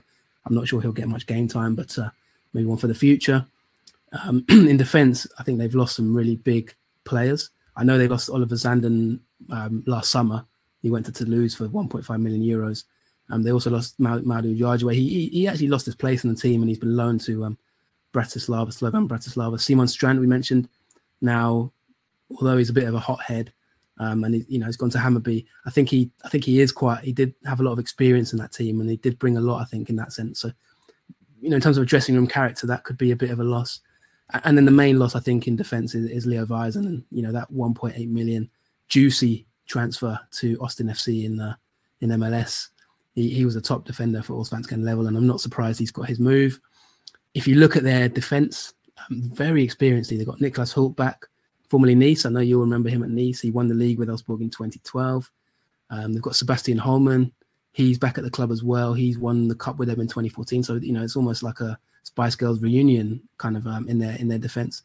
They've got Gustav Lagerbielke back from Degerfors, who they loaned him to, and he had a really good second half of the season, got himself into the Swedish national team mix as well. So I think he is potentially going to be one they rely on more this year. They've got a young, a 21-year-old called Ibrahim Buhari, who Jimmy Tellin has said is really good from set pieces and is a really powerful athletic defender from Nigeria. And obviously they've still got Johan Larsson, your man, who I still haven't forgiven 2 years ago for basically single-handedly winning you the fantasy league against me. But yeah, he's still at 32, really experienced defender who will go well. Midfield, Steve, I think they've obviously lost players like Rasmus Alm, who's gone to St. Louis in MLS. Simon Olsen, who they sold last summer to Heerenveen, was a key player for them. They brought in Andre Bowman from Varberg Boys for an undisclosed fee. He was a regular at Varberg, but he's 21. I'm not sure, is he as good as Simon Olsen? Maybe jury out a little bit. Then there's a lot of players, Steve, in their midfield that I think have got a lot to prove. I think the likes of Jacob Ondrejke didn't quite hit the heights last year. He was on my 10 to watch, but 4 goals, 3 assists. His contract ends at the end of this season as well. So could he potentially get a move? He's only 20, but a lot expected of him. Alexander Bernhardsson, he's a decent player on his day. They've got, Ahmed Kassim still there. Michael Baidu is the big one that everyone talked about. He had a really, really good season last season. And I think, he's one that maybe might raise eyebrows. Emmanuel Boateng, I'd expect him to get a little bit more game time. Noah Soderberg as well. So I think midfield, Andre Roma, don't forget, they covered in midfield quite well and in forward areas. But I think, Steve, last season they had a lot of inconsistency in those areas. There were players that they're kind of in and out of the team. For example, Ondrejke, he kind of lost his place. Jeppe Ockels, players who kind of were in and out. Bernhardsson had some injuries. And then you look up front, they've not really lost anyone. Oscar Ager's been sold to Rosenborg. He never really got a massive look in at the end of the day. They've still got Per Frick. Then they've got Sveen, Aaron Gudjonsson, obviously Ida Gudjonsson's son. He's 24 now, probably needs to contribute a little bit more. And then they brought back Jack Cooper-Love. I think he's half English from Skovda in Superettan. 14 goals in 27 games. He's only 21, and I would expect him to get a lot more game time this year. But in terms of just overall, Steve, I think that the reason I have them in 7th is I still think they're a little bit light up front. I'm not sure those 3 can sort of get you maybe 20 to 40 goals, across the season, which other teams have that ability in their forward areas. I think that Väisänen, Alm and Olsen are all key players that they've lost in the last year. I know that they've got an experienced defence with the likes of Hult, but they're not really dynamic. I think there'll be certain games that they just solidly see out 2-0, 1-0. But I also think in games that become a bit of a scrap, a bit of an end-to-end, they will not want an end-to-end game, Elfsborg. I think when they play teams like Häcken who go at you, maybe teams like Malmö with Taha Ali, Nanasi, I just wonder if that defence is dynamic enough to sort of contain that energy of other teams. So that's why I have them in there. And I think if they can keep Baidu, 7th should be attainable. Just a very quick word on the manager, Jimmy Tellin. Experienced manager now. I think it's his 5th year in the job coming up. Where do you stand on him right now? Yeah, I don't know if you remember 2 or 3 years ago, I was quite critical of him on the pod. I think back in the days, I think he was at, correct me if I'm wrong, but I believe he was at Jönköping as well before that when they were in Allsvenskan.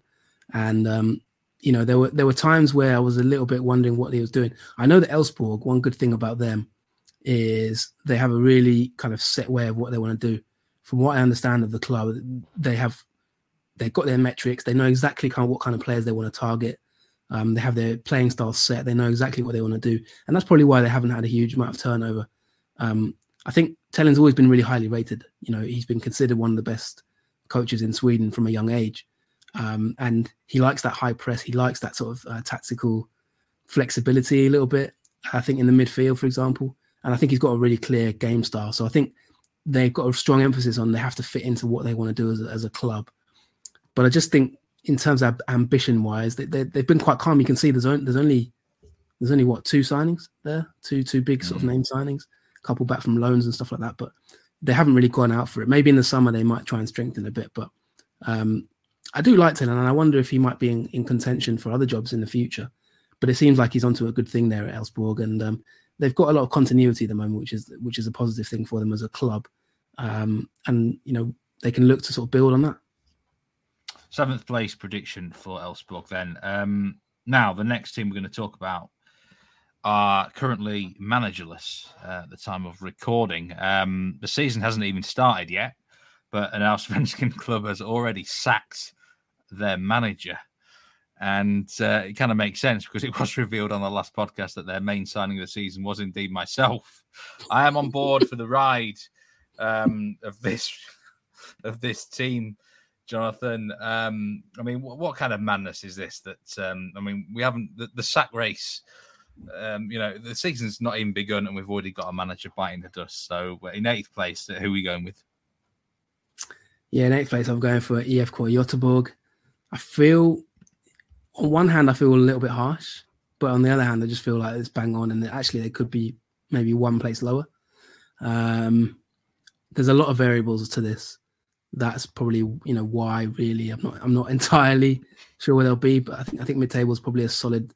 But I think I had them last season. I think I had them in a similar position. The media have got them in 8th as well. They did finish 8th last year. I think last season I had them in 7th. Sort of solid mid-table club. I had them above Häcken last year, so I got that massively wrong. Why have I got them here? Okay, so Mika Star is gone. 4 weeks before the season begins, he's been shown the door. The cup defeat to Norrköping and obviously losing to Guys, I think, were fatal for him in terms of his role. The club announced that they wanted to go in a different direction with a little bit more emphasis. They want to challenge for Europe. I think they mentioned in their statement. They haven't announced a new manager yet, but they've gone for the sort of this trendy joint manager duo. Is that the 3rd, I think, or 4th joint manager duo in the league? So they've gone for quite an experienced duo of William Lundin and Alexander Tengrid as temporary joint managers. Now, Lundin and Tengrid, now I think I'm right in saying one of them was at Trollhättan and did a decent job, but was not, expected to be anywhere near the IFK manager's job. He got a coaching role, and that has led to, this huge opportunity basically. So they met. They didn't even know each other until the last few months. This joint manager duo, but they've been asked to step into the role and do a job, and they've decided to do it. Now, from what I can understand, Lundin's first job was in 2018, and he was only 25 years old. He did really well at Trollhättan, nearly got them to Superettan. They were only a few points away from Superettan, and in his first season, they got promoted to the 3rd tier, I believe. He's now 30 years old, Lundin. So he joined IFK as an assistant manager, just thinking he'll be a coach, and a few months later, he's the manager of the club now. Tengrid as well has been there. They met. I think from what he said, we're going to have a 50-50 leadership. It's not that I will have the offensive players and Alex will do the defensive players. We'll try and mix it up. But the model we will use will be something to play in a constructive way and mix things up. So, sometimes, Steve, you actually give away what you're going to do when you say you're not going to do it, isn't it? So I don't, maybe one's going to work on attack and one's going to work on defense, or they'll switch it around. I don't know, but it's like American football. We've got an offensive coordinator and a defensive coordinator. Yeah. They considered, I think, upcoming coaches. That's for sure. Obviously, he's got success in a smaller role. He said that, listen, if we don't get any news, then we'll continue day to day. But if a new manager comes in, we'll stay and support them. So they seem pretty open-minded about it. I think let's see how it goes, basically. And if maybe the right manager comes along, IFK will go for them. In terms of just like my reasoning for 8, Steve, that's one reason. The other reason is just looking at the squad now. The 2 key things I would say is, number 1, can the best player in their team stay fit? Marcus Berg, he is aging now, and I just think that can they rely on his goals? If he can stay fit and get 30 games, then they may look to finish higher than this. But at 36 years old, his body was creaking last year. There was he missed a lot of training sessions. There were I remember him making some comments saying that his body is sort of getting older and he's not able to train like day to day anymore. He has to pick and choose his training sessions, and just an extra year under his belt. I mean, for me, it was pound for pound one of the best strikers in the league, maybe along with Jeremejeff and Antonsson. But 36, it becomes a bit of a slog, doesn't it? He's no spring chicken anymore, is he? No, I mean, we'll talk about their squad in a little bit, but I mean, you as a fan, you probably agree with me, wouldn't you? I generally, you know me, I prefer youth. I think you do need a bit of experience as well. And, but you can't be relying on someone that old to be starting regularly all the time. I saw his price in fantasy was quite high. What do EF Core have to do? They're a really tough team to predict. We don't know if there's going to be a full-time manager come in at some point this season. What do they need to do on and off the field to sort of just make some progress towards that top six? Yeah, it's a great question. And with EF Core, every year it's almost slightly different. It's always, that star going 4 weeks before the season. It's always, I feel like EF Core, they always get not always, but in the last sort of 4 or 5 years, they get their timing wrong quite often. Do you know what I mean? Like when to get rid of a manager, when to start a new project. They went through the sort of like, they went for the young coach, upcoming coach. Obviously, went to Barnsley in there, wasn't it? In the end, it didn't quite work. They went for this sort of nice attacking style, didn't they? From GIF Sundsvall, they took GIF Sundsvall's coaches and tried to play that possession style. Didn't maybe give it enough time. They went for the experienced manager, Roland Nielsen. Gone back to Mika Star. They signed Marek Hamzik, isn't it? 1 minute they wanted youth. They announced this big thing about youth. Then they signed Marek Hamzik, who sticks around for 2-3 months to get himself fit and then leaves for Turkey. Like every year, there's sort of one new storyline that pops up that you're not entirely. There's not one vision that you just say, right, this is where they're going, and they're going to stick to it for 1 to 2, 3 years. The only thing you can guarantee with EF Core is that they have an amazing academy, and they're always going to produce talent from that academy. And that has really got them out of jail a lot of times in the last few years, because I think that without that, they could really well have looked at relegation at one or two times in the past few years. They were close to it once or two times, weren't they? In terms of the squad, an academy player is back, of course, Pontus Dahlberg, formerly at Watford. He's 24 now, but he'll probably be the number one goalkeeper. Warner Hahn has left. I really liked Hahn. He fell out with the club, and I thought it was a shame, really, because for the first half of the season, I thought he was outstanding. He's gone to Japan, and Dahlberg came back mid-season, and it was a bit weird. It was kind of like what Hahn just sort of lost his place, and I felt a little bit sorry for him, to be honest. I wonder exactly what went on there. If you look at the defence, I mean, you've got 37-year-old Oscar Wendt, you've got 33-year-old Salomon. These are all players who have been at EF Core. 29 years old, Sebastian Olsen's the main signing. He's back from St. Pauli. He hasn't had a club for 6 months. The main man in defence, Johan Bangsbo, he's got big clubs looking at him, linked with Liverpool, Bayer Leverkusen, Feyenoord. He's only 20 years old, and he's going to be a talent to watch. They've lost Carl Johansson. Matthias Bjartmeier has retired. Actually, he started a podcast, so we may have a rival podcast. Him, former guest Tobias Hussein, and I think it's Pontus Wernbloom, is it? 3 former EF Core players anyway have started a podcast together, and they're gonna. I might even ask. Maybe they might get you on as a guest. I might ask him for an invite onto that. Pontus Wernbloom, I think it is. They played together. They've got a new pod that was announced. So good luck to them if they're listening to BS. Obviously, one-time guest. He was a great guest, wasn't he? Midfield, they signed Elias Hagen, so I'll ask you your thoughts on him in a minute. Ex-Buda Klimt, 11 assists, 5 goals in 78 games. They've got a midfielder I quite like called Abundance Salau from Ivory Coast, ASEC Mimosas. He played quite a bit last season, and I quite like the look of him, actually. Simon Turner is the breaking news. He's just left to Värnamo, which is a massive signing, I think, for Värnamo. The 30-year-old, he's experienced. Gustav Norlin will be relied on for goals. Adam Carlin has come in from Degerfors. Anders Tronsen has come in, I think, from Trabzonspor. He's played 162 times in Elite Serien, Steve, so you can tell me about him as well. The big name I'm looking forward to watching again is Hussein Carneal. He was in my 10 to watch. He apparently has got a new position this season, might be a number 10. I think he's one of the best young talents in the league, and I'm excited to see him play.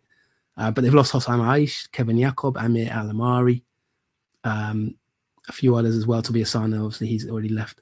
Eric Sorga barely played. So I don't think I'll miss some of the players that have left. Emin Markovic up front. It's going to be a lot of I think, Steve, the three players that are going to have a huge responsibility on them this season, and that they will determine the season for me for EFK: Marcus Berg, Eman Markovic, obviously who they signed from Norrköping, who did weigh in with a few goals, but he's only 23, and Suleiman Abdullahi. Now, he didn't put up any trees, signed from Union Berlin. He hasn't played much football at all for the last year or so, but he came in mid-season, 8 games, no goals. The jury's out for me, but he was like the big signing that was supposed to sort of maybe take the burden off Berg. Those three, and if they can, where can they get the goals from is my big question. Let's hope Marcus Berg stays fit because he's a top player, but I feel like this could be his last season at the top level. Yeah, I think it's going to be a season of ups and downs for EFK. Elias Christopher Hagen, I think it's quite a good signing. I think it's a really good addition, 700,000 euros. Maybe it's a little bit steep, but they need that sort of player in midfield at that sort of age, I think. He will do well for them, I personally believe. But yeah, I think there's going to be ups and downs, certainly, with EFK. And this club needs to get back in contention for the title race eventually. You know, they've won cups, but they need to be. I mean, the minute Häcken are the team from Gothenburg. So this is not the greatest of times for EFK, and I feel like it almost needs to be a medium to long-term project. Well, let's see how they get on this season. 8th place prediction for Jonathan Fadugba. And we're going to move now into the bottom half of the table, and starting with a team in the Swedish Cup final, Mjällby, who, they're very interesting team. I quite like them, I must say. Now, normally with this sort of side who are known for defence and not many goals, I would say switch off and don't turn in. However, I've got to say, tactically, this team has been a brilliant watch over the last 2 or 3 years. Is the same sort of trend going to happen again? Well, it's a bit like when you play the EFK Göteborg anthem. There's a gleam in your eye whenever Mjällby get mentioned, Steve. I think if EFK and Mjällby had a playoff game, it would be for sort of the Steve Wyss Cup. Mjällby AIF are my tip for 9th place. I said to you before we started recording, before the match, treating this like a cup final. I said to you before we started recording that I deliberated long and hard about should I put Mjällby actually higher. I did consider them 8th and 7th. And I do feel like they could be the dark horse to maybe finish top half. But I've just gone for 9th, just below EFK. I feel like they could finish above EFK, actually, and I may come to regret that, but we'll come back to that. Obviously, cup finalists, they've got their old manager, Anders Torstensson. And if you haven't listened to the Anders Torstensson episode of the Nordic Football Podcast about a year and a half ago or so now, I would urge you to listen to it. It will give you all the insight you need into why we like Mjällby, because I think the episode was called Military Mastermind, and he has masterminded them to the cup final. Torstensson, don't forget, this is the man who nearly broke the Allsvenskan all-time record for consecutive clean sheets in a row. I think there was 17 minutes away from doing that. Had an amazing clean sheet run. And the one thing you can guarantee with Mjällby under Torstensson, Steve, I mean, even with Brandstrom, but with Torstensson as well, they are going to be well drilled. They're going to be disciplined. They're going to be hard to beat, as they've proven in these cup games. I mean, beating some of the teams they beat to get even to the final is really, I mean, the semi-final, nobody expected them to win that one, did they? And they pulled out a solid victory in Torstensson's classic style.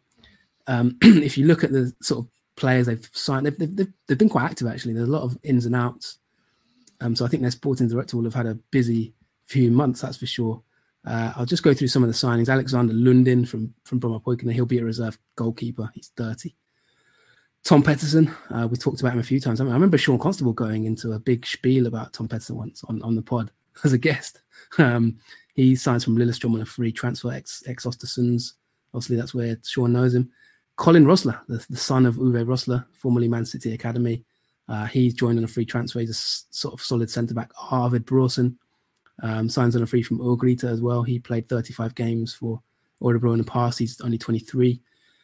Isaiah Eje, they seem to recruit quite well from Nigeria. He's a 20-year-old who impressed on trial and has got himself a deal.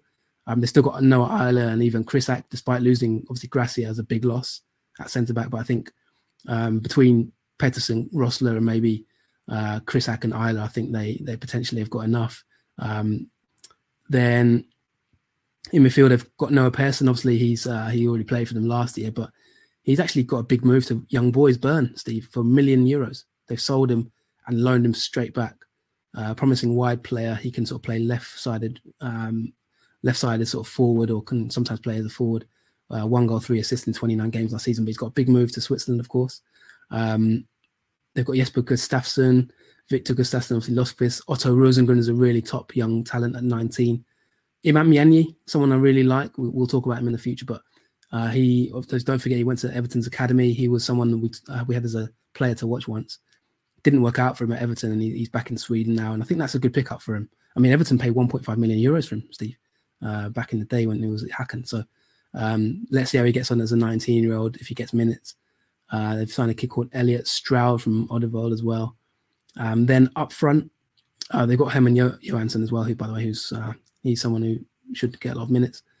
Then up front, they've got Silas Nwankwo, who I thought had a really good season, 8 goals in 28 games. Mamadou Mora is still there. He's sort of a reliable squad player, good customer to have in his squad. He can weigh in with an important goal here or there. And then the sort of main signing probably is Alexander Johansson from Varberg Boys. 6 goals, 3 assists last season for Varberg, and he got 4 and 4 in the cup. So could he be a dark horse, maybe a late bloomer? He's joining a free transfer. More of a sort of wide player at times, but seems to be being played as a striker under Torstensson, so one to watch. Obviously, the loss of Bergstrom is a big loss, I think, for the dressing room. But in terms of the other outs, sort of Taylor Silverholt, Rasmus Wiedersheim Paul never really did it for me. So I don't think they've lost too many that they'd massively missed. Jet Meheliti is one. Obviously, he's gone back to AIK. I think he's a bit of a loss. But all things considered, the squad is looking in pretty good shape. You know exactly what you're going to get from Mjällby. I must say they're probably one of the most predictable teams in the whole league. I'd imagine at the end of the season, they are the team that's going to have the most under 2.5 goal games. Actually, I lie. Halmstad are going to rival them for that this year, but they're going to be quite solid. But one thing I like about them, their matches don't contain many goals, but they are so well structured. There's a clear game plan. They're not sort of a time-wasting merchants, things like that. They have a tactical setup and they counter-attack brilliantly. They've been good from set pieces. Anders Torstensson was one of my favourite ever interviews that we've done on the Nordic Football Podcast. I wish I'd been part of it. I hope one day I can maybe get on, get involved. Get him on the show again, maybe, and I want to be involved. He loves his golf. I'd love to have a round of golf with him. I'd take 9 holes with him, actually. But I really hope they do well, and good luck to them. Obviously, in the cup final, you think in 9th place, you're basically thinking themselves and all the other teams we've obviously talked about so far. You're thinking they're going to be safe from relegation. Yeah, and you've made some good points there, Steve. And yeah, that's my rationale. I mean, if you look at it, Steve, at the end of the day, you've got the teams around them, sort of EF Core. Obviously, we haven't spoken about one or two of them. That's the Norrköping, Värnamo, Sirius, Elfsborg. Mjällby are just sort of team that they'll be. You're in for a game with Mjällby. I don't think there'll be many games that they get a whooping. Do you know what I mean? I don't think they'll take 2. I can see the likes of your EF Core. I can see the likes of Sirius. I can see the likes of Norrköping on an off day getting a bit of a beating. But I just can't see that from Mjällby. They'll be competitive in almost every game they play. I think the only thing that might change this prediction, Steve, is if they actually won the cup and got into Europe, because that would be some drain on that squad. Yeah. And in terms of the finances, they just do not have the finances to maybe go and sign 3 or 4 players on big money. So that's the only if. But let's be honest. I mean, they're not the favourites for that cup final, are they? So I think they'll be a really hard team to beat. And you're right, they won't score many goals, but they won't concede many either. And I think you're in for a tough game when you play Mjällby. Okay, well, let's now talk about the team that you've actually got in 10th place. And this might seem a little bit low, perhaps, for some people. Very difficult side to predict over the last few years, I must say. Quite an exciting side. Often seem to be a bit of a mess off the field. Be interested to see if they've changed that a bit, Jonathan. And that team is Norrköping, of course. 10th place prediction here for you.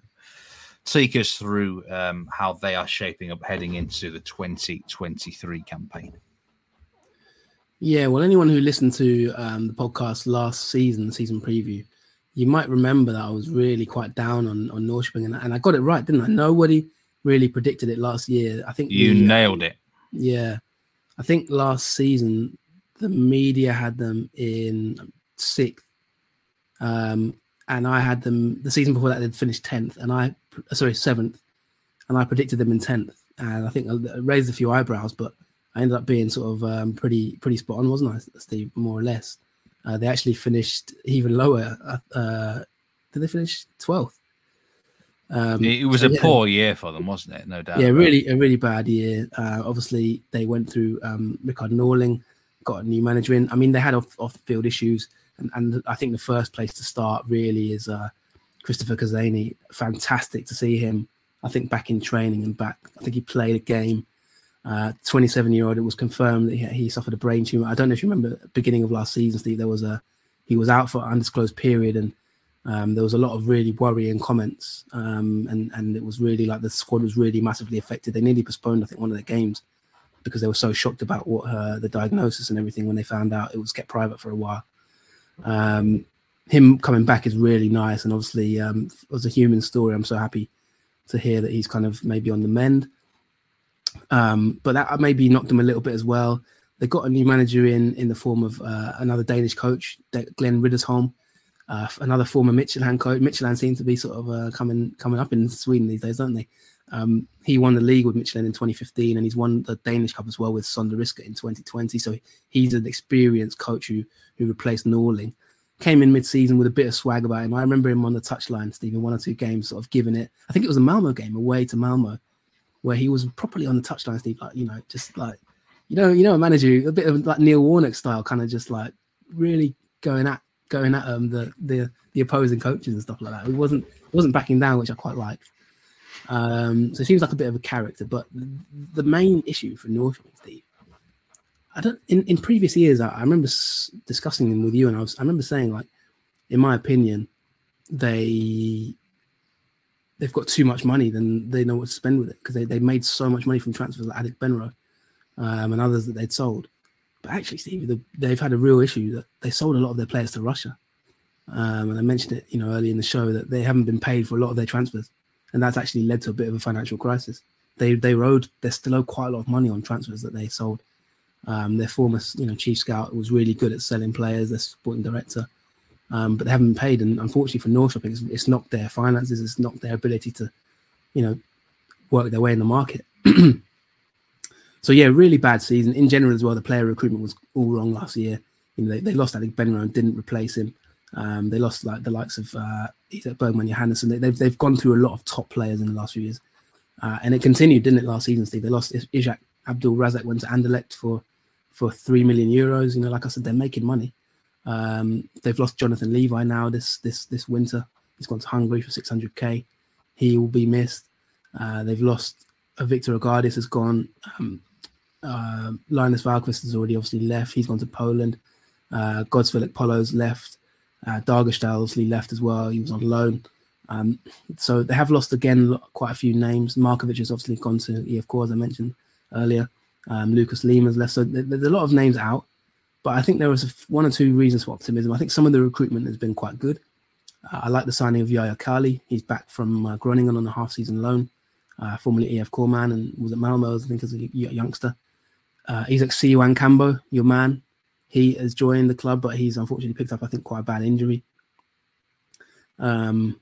They've got 1 or 2 players like Daniel Lee, John Carlos De Brito, hopefully back from injury, to look out for. Marco Lund isn't a bad player. In midfield, and this is going to be the key, really, Arne Sigurdsson, for me, is the best player by an absolute mile. He shouldn't be anywhere near Allsvenskan. The former CSKA Moscow man, they sold him for 3.6 million. He's back, obviously, like I said, the situation in Russia. He came back last season, got 6 goals in 11 games. There's no way he should be there. And if he leaves in the summer, they're in big trouble, because I don't think they have anyone who could replace him. A couple of signings, Jesper Ceesay. He was previously at Brommapojkarna, and he wanted more game time, and he's left AIK. And I think that's quite a big potential signing for him. I think AIK made about 250,000 euros. 21-year-old midfielder who could come in and maybe stake a claim. Former pod guest Vito Hamatoy Mistrati, 116 games, 14 goals, 13 assists in Denmark's top tier. He was at Randers and others, and he's joined from Cluj. So obviously Henry, who knows all about him, obviously interviewed him for us on the Nordic Football Podcast. The midfield's not, apart from that, they've got Ortmark, Traustason, Skulason, Shabani. I'll expect more from Shabani this season, but really Sigurdsson holds it all together. And then up front, Steve, they're still relying on Christopher Niemann, 30-year-old. He's a reliable customer up front. They've got two young players to maybe look out for. One who was at HamKam. I don't know if you know much about him, Victor Lindt, a Danish under-21 international. He's 19. And one other talent who I would urge to look out for, Emil Robak, the man from AC Milan. He left Hammarby in 2020 for 1.5 million euros, went to AC Milan. I think he only played 1 or 2 games for them in like cup and things like that. He played for the U teams mainly. But he's been loaned back to Nordsjælland for this season, and he's a dynamic forward who I'm looking forward to watching in Allsvenskan. So 1 or 2 reasons for optimism, but all in all, I think the squad is still a little bit weak, and I just can't see Sigurdsson staying past the summer. He's too good. Yeah, Victor Lind, he was on loan at HamKam last year, and I think a lot more was expected of him because he was scoring a lot of goals in the youth team over in Denmark. He didn't even net in Eliteserien at all. He's still young, though, 19 years old, 20 in the summer. Interesting team, Norrköping. I can never make head or tail of them, to be honest. I ever since that season, they very nearly won the league. Went to the last day, didn't it? Can't remember who beat them. Might have been AIK might have beaten him, I think. But yeah, I mean, 10th place, he's predicting. What's the ceiling for them? Could they get sucked into danger, or do you think no problems? If they lose Sigurdsson in the summer and don't replace him, then yes. Riddersholm is a decent manager. I think he's experienced, but I don't think he can work miracles. He's already given an interview, actually, where he said his hands are a little bit tied. He's admitted he hasn't been able to get the defenders that he wanted. So that is, when managers start saying that on the eve of the season, it's always a concern. I don't think they will go down. I don't think they'll have a worse season, but I can't rule it out. I think they will improve on their 12th place finish, but I wouldn't say it's guaranteed. But the one thing I'd say is I think Riddersholm is a decent manager. They did improve, once he took the role and sort of sorted themselves out a little bit. Niemann is going to be really relied on for goals, and I just wonder. I think they'll be more exciting. I think I'm a bit more optimistic because I think they'll actually be quite a bit more entertaining to watch, if you know what I mean. So it might be from a selfish point of view that I think they'll be better to watch than last season. I thought they were quite drab under Norling, and it just got really stale really fast. I think the likes of Roback, there's 1 or 2 others, Sigurdsson, who are exciting to watch, but the question is, can they actually improve? The jury's out, Steve, really, honestly. I think anywhere between 8th and 12th, but 10th is where I'm going. Yeah, okay. That's the top 10 sorted then. Now we're going to talk about this relegation battle now, because I think the 6 teams here you think maybe could be sucked into danger, going to be in this dogfight, and might have to skip through 2 or 3 of them because, as usual, my timekeeping is a little bit out of hand. I'm actually off to Switzerland at the end of June with my cousin. Maybe I need to get one of them Swiss watches, Jonathan. Please do, mate. Please do. But anyway, what I'm going to ask you to do here is I want you give me first of all the 2 teams that you're predicting to be automatically relegated, and then who you got 11th to 14th, and we'll take it from there. Okay, so we'll start at the bottom then, and drum roll, I guess. I am going for Varbergs boys and Brommapojkarna to be relegated, unfortunately.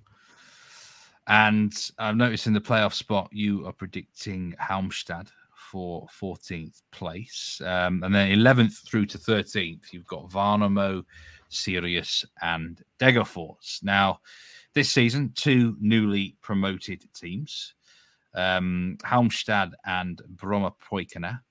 Varberg, of course, won in the playoffs, so they retained their status.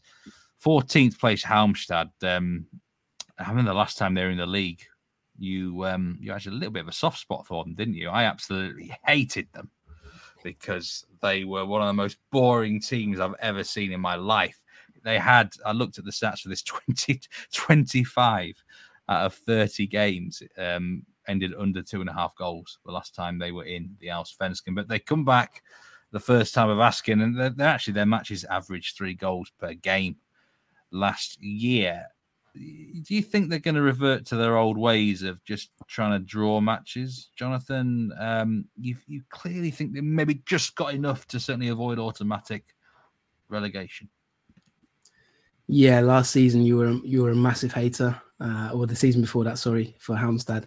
No idea why, because you do like sort of defensively solid teams like Mjällby. So yeah, you were not a big fan of them, but I was. I liked what they did. However, they will struggle this year. It's going to be a tough season for them. But I have them to maybe just edge just sneak into that relegation playoff. Now, one of the reasons, obviously, I think the manager's still there. He stuck around, Magnus Hägglund. Many managers have, many clubs have changed manager, but they believe in Hägglund, and he's got the continuity and sort of done. I like it when relegated teams keep faith in the manager and let him sort out the problems that they had in the past, and they've gone up. So I thought they were decent last season in Superettan, and they showed a lot of character to come back. As I said, it can be difficult in that season when you go down. They have an aging but notoriously solid defence. I mean, they've got a 30-plus defence. They've even got a 41-year-old in there, Steve. But they're the best defensive record in Superettan last season, 2022. Let's not forget the year that you talk about there, 2021. They had the second best defensive record in Allsvenskan in the entire league. Only AIK had a better defence in that year, despite going down. So that tells you that, as you mentioned, it's defence first. Now, let's just look at the squad, and I'll just go through a couple of names. Now, I'm going to be totally honest with the listeners here. I may change my mind about some of these positions. I think I still want to I may reconsider one or two places, but as of today, as of right now, I want to see what the deadline day brings. But as of right now, just looking at Halmstad's squad, they've got a settled back four in terms of Baffo, the one or two others. They've brought in Benjamin Hedstrand, who was he played for Örebro in the past, and he was at Braga. Gustav Friberg is signed from Skövde on a free transfer. They picked up quite a lot of players from Skövde, by the way, who were in Superettan last year and weren't bad. Thomas Boyacki, Joseph Baffo, as I mentioned. Andreas Johansson is the 41-year-old. He was vital to their promotion, I think, a couple of years before that, but obviously getting on in years a little bit. Gabriel Wallentin as well. So the defense is, nobody really stands out, but they've just got a solid unit. And obviously Baffo and Johansson in the past have been those rocks at the back for them. They've lost obviously Bengtsson and a couple others. In midfield, they've signed Amir Amari. He's the one who probably they will rely on. He's from EFL Göteborg on loan. I think they'll expect him to maybe hopefully get some goals. They've got Erik Ahlstrand and one or two others. I mean, even as I look at this squad, Steve, it is thin. There's no denying that. It is quite a thin squad. Jonathan Svedberg, Joel Allenson. They've lost Samuel Kroon. They've lost one or two others. In some ways, as I look at the squad, I'm actually starting to worry a bit more. But I just think they're going to be very, very solid. And in terms of strikers, the main one they're going to be looking at is Victor Granath. 30 games, 24 goals in the Superettan. He was the Golden Boot winner. It's his first ever time playing at Allsvenskan level. How will he adapt? That is going to be the key question. And then, of course, Alexander Johansson, 25 games, 15 goals. So I think between those two and the new signing, Naim Mohammed, I don't know much about him if he's from the third tier, but between the two of those that I've just mentioned, Granath and Johansson, they may just have enough firepower if Granath can kind of do an Antonsson, and in the past years and just fire them to safety. But yeah, it's just by the skin of their teeth. I think they'll get in the playoff. I don't know if you want me to just move on to Varberg and Brommapojkarna just quickly in terms of why I think they'll go down. Yeah, I think so. I think that's probably a good idea. Obviously, Brommapojkarna are a newly promoted side, and maybe you could sort of talk about the club quite a bit as well as a whole. Maybe not so much in terms of heading into the season, but I do know they're a big talent factory for young players. A very popular football manager, say down the years, Brommapojkarna, of course. But you got them 16th place. It may well be a struggling of a campaign though. Yeah, I mean, I think with Halmstad, they may, if the strikers don't score goals, they may dip into the market and pick up some players.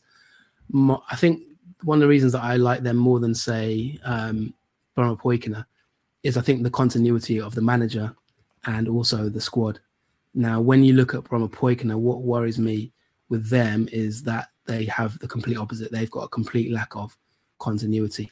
Now, they've got a new manager. I think it's another joint manager. Joby might have to correct me if I'm wrong there. Olaf Melberg? Olaf Melberg's back. I think he's got another coach with him, but I might have to double check that. So their man who obviously got them promoted has gone to Sirius. So that is a blow. So he did really well. Obviously, he took over from Sean Constable, I believe, didn't he? And I think I might be right in saying he got back-to-back promotions. Krista Mathiasen. So yeah, he had an incredible run from January 2021 to December 2022, 2 seasons there. And he's obviously gone to Sirius. They've picked him up, and that is a massive loss, I think. So that lack of continuity is something that's going to affect them. In terms of the squad as well, Robert Poykin, if you look at some of the key men from their promotion season, that they've gone. I mean, a lot of them have been sold to Djurgården, as I mentioned there. Bergvall, the Bergvall the Bergvalls have gone. And I just wonder about. I know they always have an incredible academy, but just looking through the players, I mean, they've got obviously Oscar Linna. That was quite a funny story last season, wasn't it? With Gustafsson with them. Kroon from Halmstad, who I mentioned I've liked. He's a winger, but will he be enough to sort of keep them up? I'm not sure.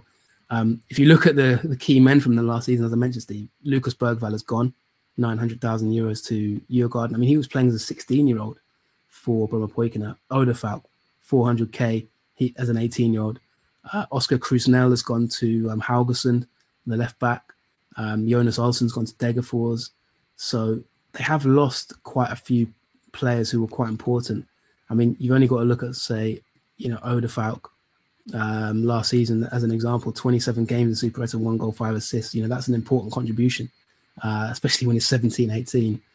So Brommapojkarna have always been built on that youth. And I just worried, Steve, that youth in Allsvenskan level is not necessarily what's going to keep you up, is it? I think it's more experience. And then when you look at Melberg, if I'm comparing him to maybe Haglund or Joachim Persson, for example, at Varberg, he didn't have the best of seasons, did he, at Helsingborg in the past? So I just worry a little bit about the lack of continuity for Brommapojkarna.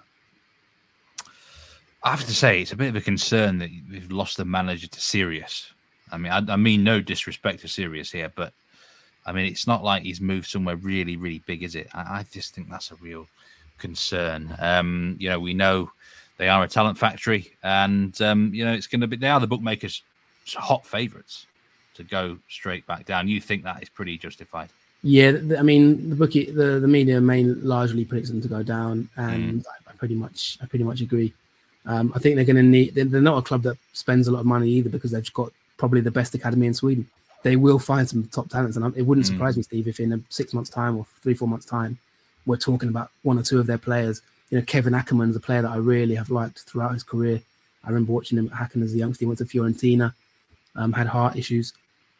Someone like that might emerge and take the league by storm, but they just don't give me that feeling that the gap between Superettan and Allsvenskan, sometimes you can get caught, and I just wonder if it might be a little bit early.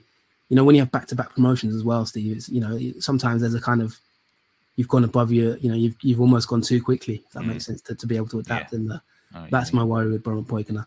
Simply as well, just because the other teams I've got in that area, Degerfors, I think, are stronger than them. I think that Värnamo are stronger than them. I think Halmstad, like I say, have got the continuity. And even Varberg, I just think, are slightly stronger than them, all things considered. So that's why I've got Brommapojkarna, unfortunately, to go down. And going down with them, you're thinking Varberg boys, 15th place prediction. I was actually going to have a look at them myself ahead of this particular season, because I can never really get a grip on this team. But, I mean, it's an absolute mess, isn't it, if you look at the squad? I mean, the ins alone just this season. at some point you got to feel, and it feels like it's like this every single season, Jonathan. At some point, this is going to bite them, surely, where there's just way too many squad changes. The squad itself doesn't know whether it's coming or going. They survived by the skin of their teeth last year, and this time it might not be a case of being on the lucky side. Yeah, I mean, I'm not even probably going to do a season preview on this one. I'm just going to read you some comments, right? Yeah. I'm going to read you Joachim Persson's comments, right? 14 players have been... Okay, so just for the context. Varberg have lost 14 players, right? Last season, they finished... where were they last season? 14th, right? Just narrowly by the skin of their teeth survived in the division. 14 is the sort of magic number, isn't it? They've lost 14 players, Steve. And they've signed 14 players. They've got 43-man squad, right? 43? 43-man squad. Now, this is what Joachim Persson said. We will be better this year because we have a significantly better team. We've got more options. Well, you can say that for free. We've got more hunger, and we've brought in players who are really good. Then we brought in a few more players who were in a training camp in Spain. And he's talked about a little bit about the preseason. So the interviewer asks him, right, who should we look out for this season? And this is the key answer, Steve, that tells me that they're going to be relegated. His answer is, I don't know. I can name you 7 or 8 names. Now, I'm sorry. You've signed 14 players. And he then goes on to list literally about 9 players that he thinks could break through this season. He can't even name enough players. Like, there's too many players that he could even fit into one team that he thinks could break through. Now, he is a good manager, don't get me wrong. And, last season they were tipped for relegation and they used 30 players. And he said that, he's used this kind of as a thing and he likes to rotate his squad a lot and he likes to change things. But, I mean, Steve, you can't even name which player to watch out for this season because you've got 8 players that you think are going to be ones to watch. That just tells me that you don't know you're not sure what your team's going to be. In terms of sort of key names to maybe look out for, Ismet Lushaku is one. Luke Leroux maybe could be one to look out for as well. But I mean, I don't even know which players are going to start. They've been pretty up and down in preseason. They've had some sort of shock defeats and things like that. I think it's fair to say, yeah. 30 plus players have been used in preseason. He's mentioned 11 different players that could break through in 1 year. So I don't know what the team's going to be. You don't know what the team's going to be. The manager doesn't know what the team's going to be. You've got 43 players in a tiny little dressing room. And I just wonder if this is the year that time runs out for Varberg in terms of, are they a little bit on borrowed time? Could be wrong. Could get it completely wrong and have egg on my face. But, I mean, I just don't see any continuity. I don't see any shape. And I think this might be the year it bites them. I've seen instances like this in leagues across the world. And if it goes wrong, it can actually go badly wrong. And you can end up rock bottom if you're not careful. But yeah, it feels like they've been walking the tightrope for a while. This might be the year that they get found out. Let's talk about Värnamo now. You've got them in 11th place for this season as a prediction. I've got one big question here for you. How on earth do they replace Marcus Antonson's goals? Because, I mean, looking at it, 21 goals last year at a team that generally did all right, but did struggle. He scored an unbelievable percentage of his team's goals. How do they replace that? And, 11th place, I was a little bit surprised that you had them finishing so high here, Jonathan. I'm intrigued. Yeah, last season 10th. I've got them one place below this season. It's a 50-50 with Värnamo. And you're right, the amount of goals that Antonsen scored, I mean, ridiculous number of goals. He's obviously done well to get a big move to Saudi Arabia.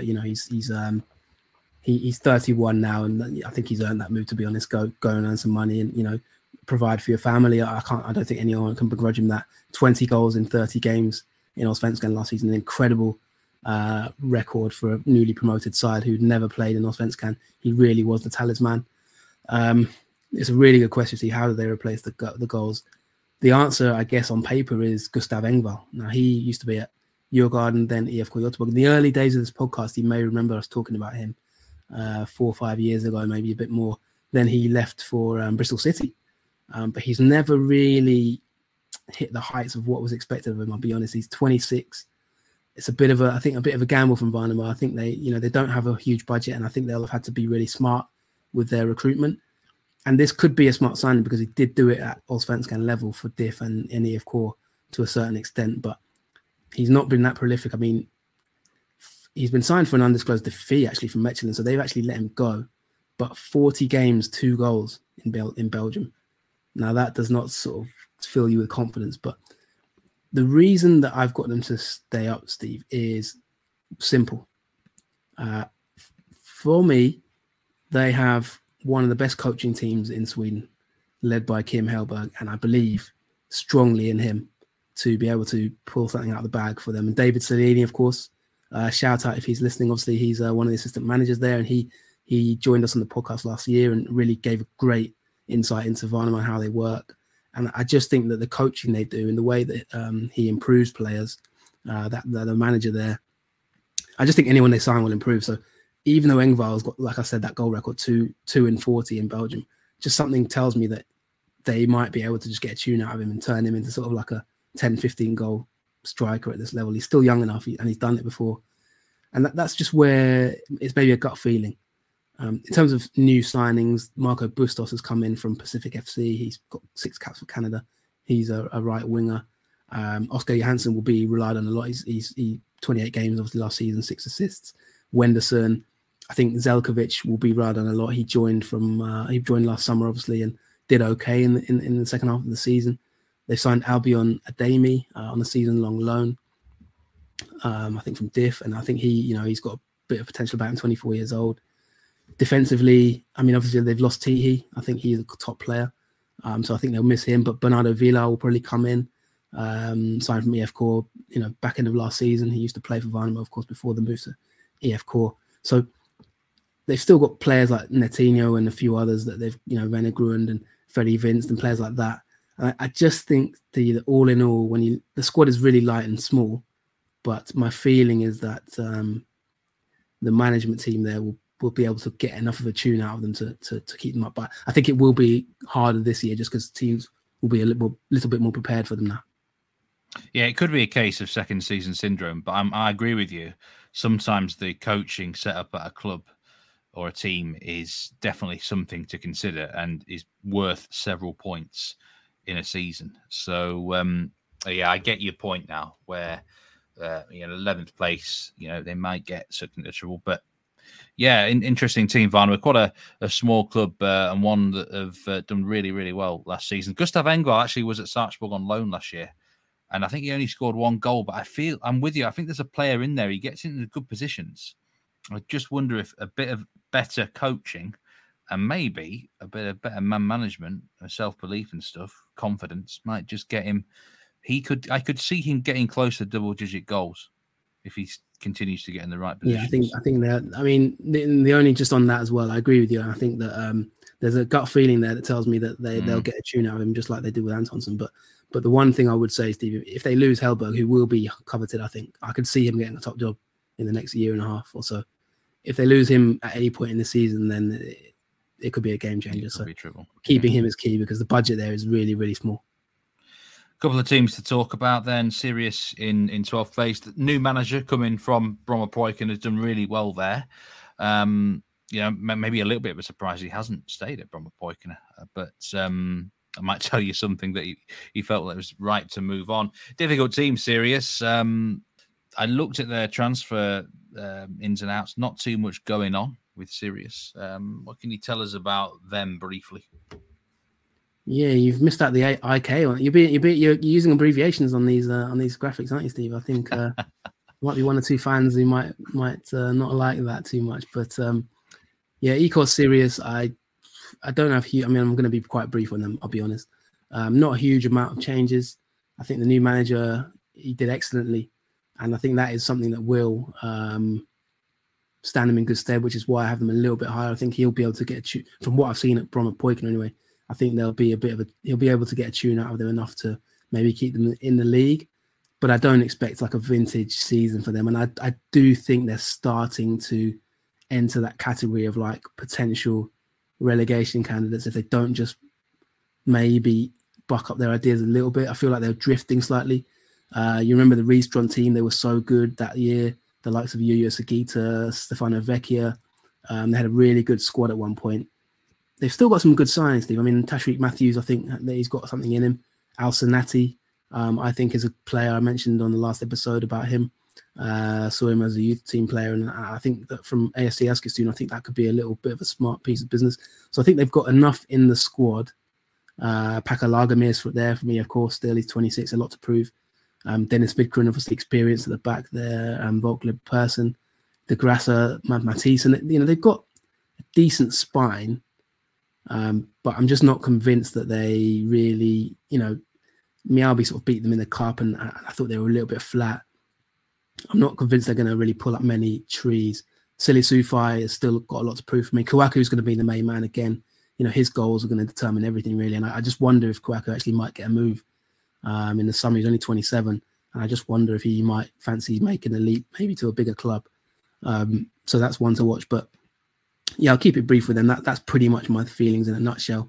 Matteson is a highly rated coach, and I think Sirius they've done well to get him. So that gives me a little bit of confidence in the sense of I think they can maybe hit that 12th place. I think maybe Degerfors, who I'm going to speak about in a second as well, might maybe feel like they could finish one place higher, a couple places higher maybe. But yeah, I think Sirius are in for a season where they fight towards the lower end of the table. Yeah, Degerfors, the final team we're going to talk about in this season preview. A team that you've often predicted to go down, actually. But this year you've got them in 13th place. They had a great run, didn't they? Back end of last season. In fact, both of the last two seasons, they seem to finish the season really strongly. In the first half of the campaign, they've kind of looked like relegation fodder quite a bit, but managed to pull themselves together, Degerfors. What you got to say about them to round off this season preview?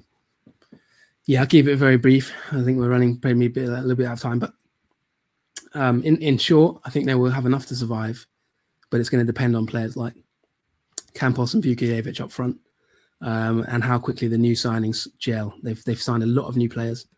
I was really down on Degerfors. I mean, if you listen to the first sort of 3 or 4 episodes of last season, you'd think I sort of have something against Degerfors.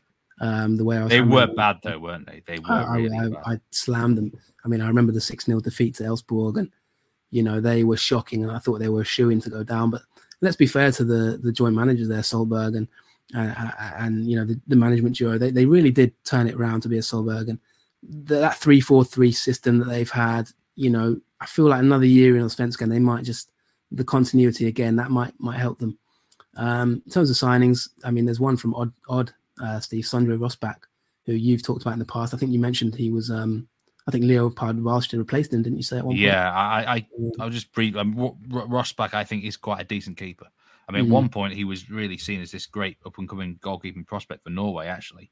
And if you think about it, he's only really lost his place at Odd due to Valstedt being exceptional. So I think he's got plenty to offer. Yeah, and in fact, they've also got Jonas Olsen from BP, as I just mentioned earlier. He was a regular for them in their promotion season. So I think they'll compete, actually, those two. And, Alfie Whiteman's gone back to Tottenham.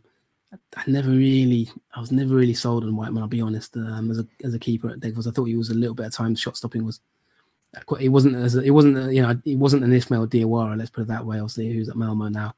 So those two will compete for that first team spot. 1 or 2 players just to look out for. I think Abdel Karim Mama Chauch from AFC Eskilstuna. He looks like he could be a decent signing. They've still got an okay defence: Sebastian Olsen, Gustav Granath, Elias Bouzaïn. In midfield, they've signed Peter Guargis, who used to be at Brighton. He's on a loan from Malmö. He's a left winger who could sort of get out the pitch. He's got a bit to prove, but I think there is a little bit of talent there. And Damian Pavlovic, he could be one to watch. Serbia under 21 international, previously at Standard Liège, and he's on loan from Rijeka. As I mentioned, Campos, I think Orkvist, Gravius, Vukijevic, he has a lot to prove. And then the 2 signings up front, Fortune Bassi and Gustav Lindgren, both of them are sort of maybe jury's out a little bit. I'm not sure exactly what to expect. And Djurgården is still there. 36-year-old had a really bad season last year. Punched a wall. Got fined for going out partying, but he's still there as a 36-year-old. So maybe he can improve on his 2 goals in 19 games last year, and what was really a forgettable campaign for him. But I just feel with the squad, they've lost a few, but I just feel the squad's good enough to avoid relegation. They have signed a player on loan from Ferencvaros called Fortune Bassi, Nigerian, and I wonder if he will be the key to having good fortune this year. I don't know. It's a great name, I must say. Degerfors. Quite enjoyed some of their football, actually, last 2 years at times, certainly when they've pulled themselves together at the end of the season. So that is it. That completes the season preview, Jonathan. You've done magnificently to get through this. And if you are still listening with us, you've done a great job as well. To anyone, over 2 hours long, this preview this year. I don't think it's quite as long as last year, where it was like 2.5 hours. But yeah, I suppose before we go, I better round off your predicted table, Jonathan. You predicted? Yeah, I'll run through it. You're going to do that. You're going to do that. Yeah, I'll run through it in reverse order. Yeah. So 16th place, I'm going Brommapojkarna. Varbergs boys 15th place, the 2 relegation slots 14th, and the relegation playoff Halmstad's BK. 13th Degerfors IF. That's my prediction. They'll just avoid relegation trouble. Sirius in 12th. IFK Värnamo 11th. IFK Norrköping 10th. Mjällby in 9th. IFK Göteborg 8th. 7th Elfsborg. 6th Kalmar FF. 5th Hammarby. 4th AIK. 3rd Djurgården. 2nd BK Häcken. But the champions 2023, I believe, as of today, would be Malmö FF. Now, I just had a short disclaimer. We haven't had, this does not include the transfers from transfer deadline day. So if some big sign comes up in the next 12 hours, we'll talk about it next week, I guess. But as of deadline day, that is my predicted table, Steve. Brilliant stuff, Jonathan. The season starts this weekend, the 1st of April. The fixture generators have had a bit of fun here, haven't they? Malmö against Kalmar. A tasty fixture first up for there. It goes all the way through till the 12th of November, the final round. And I do believe there's a 3 or 4 week break in mid to late June, as there always is in Allsvenskan. But it's going to be a great year, hopefully.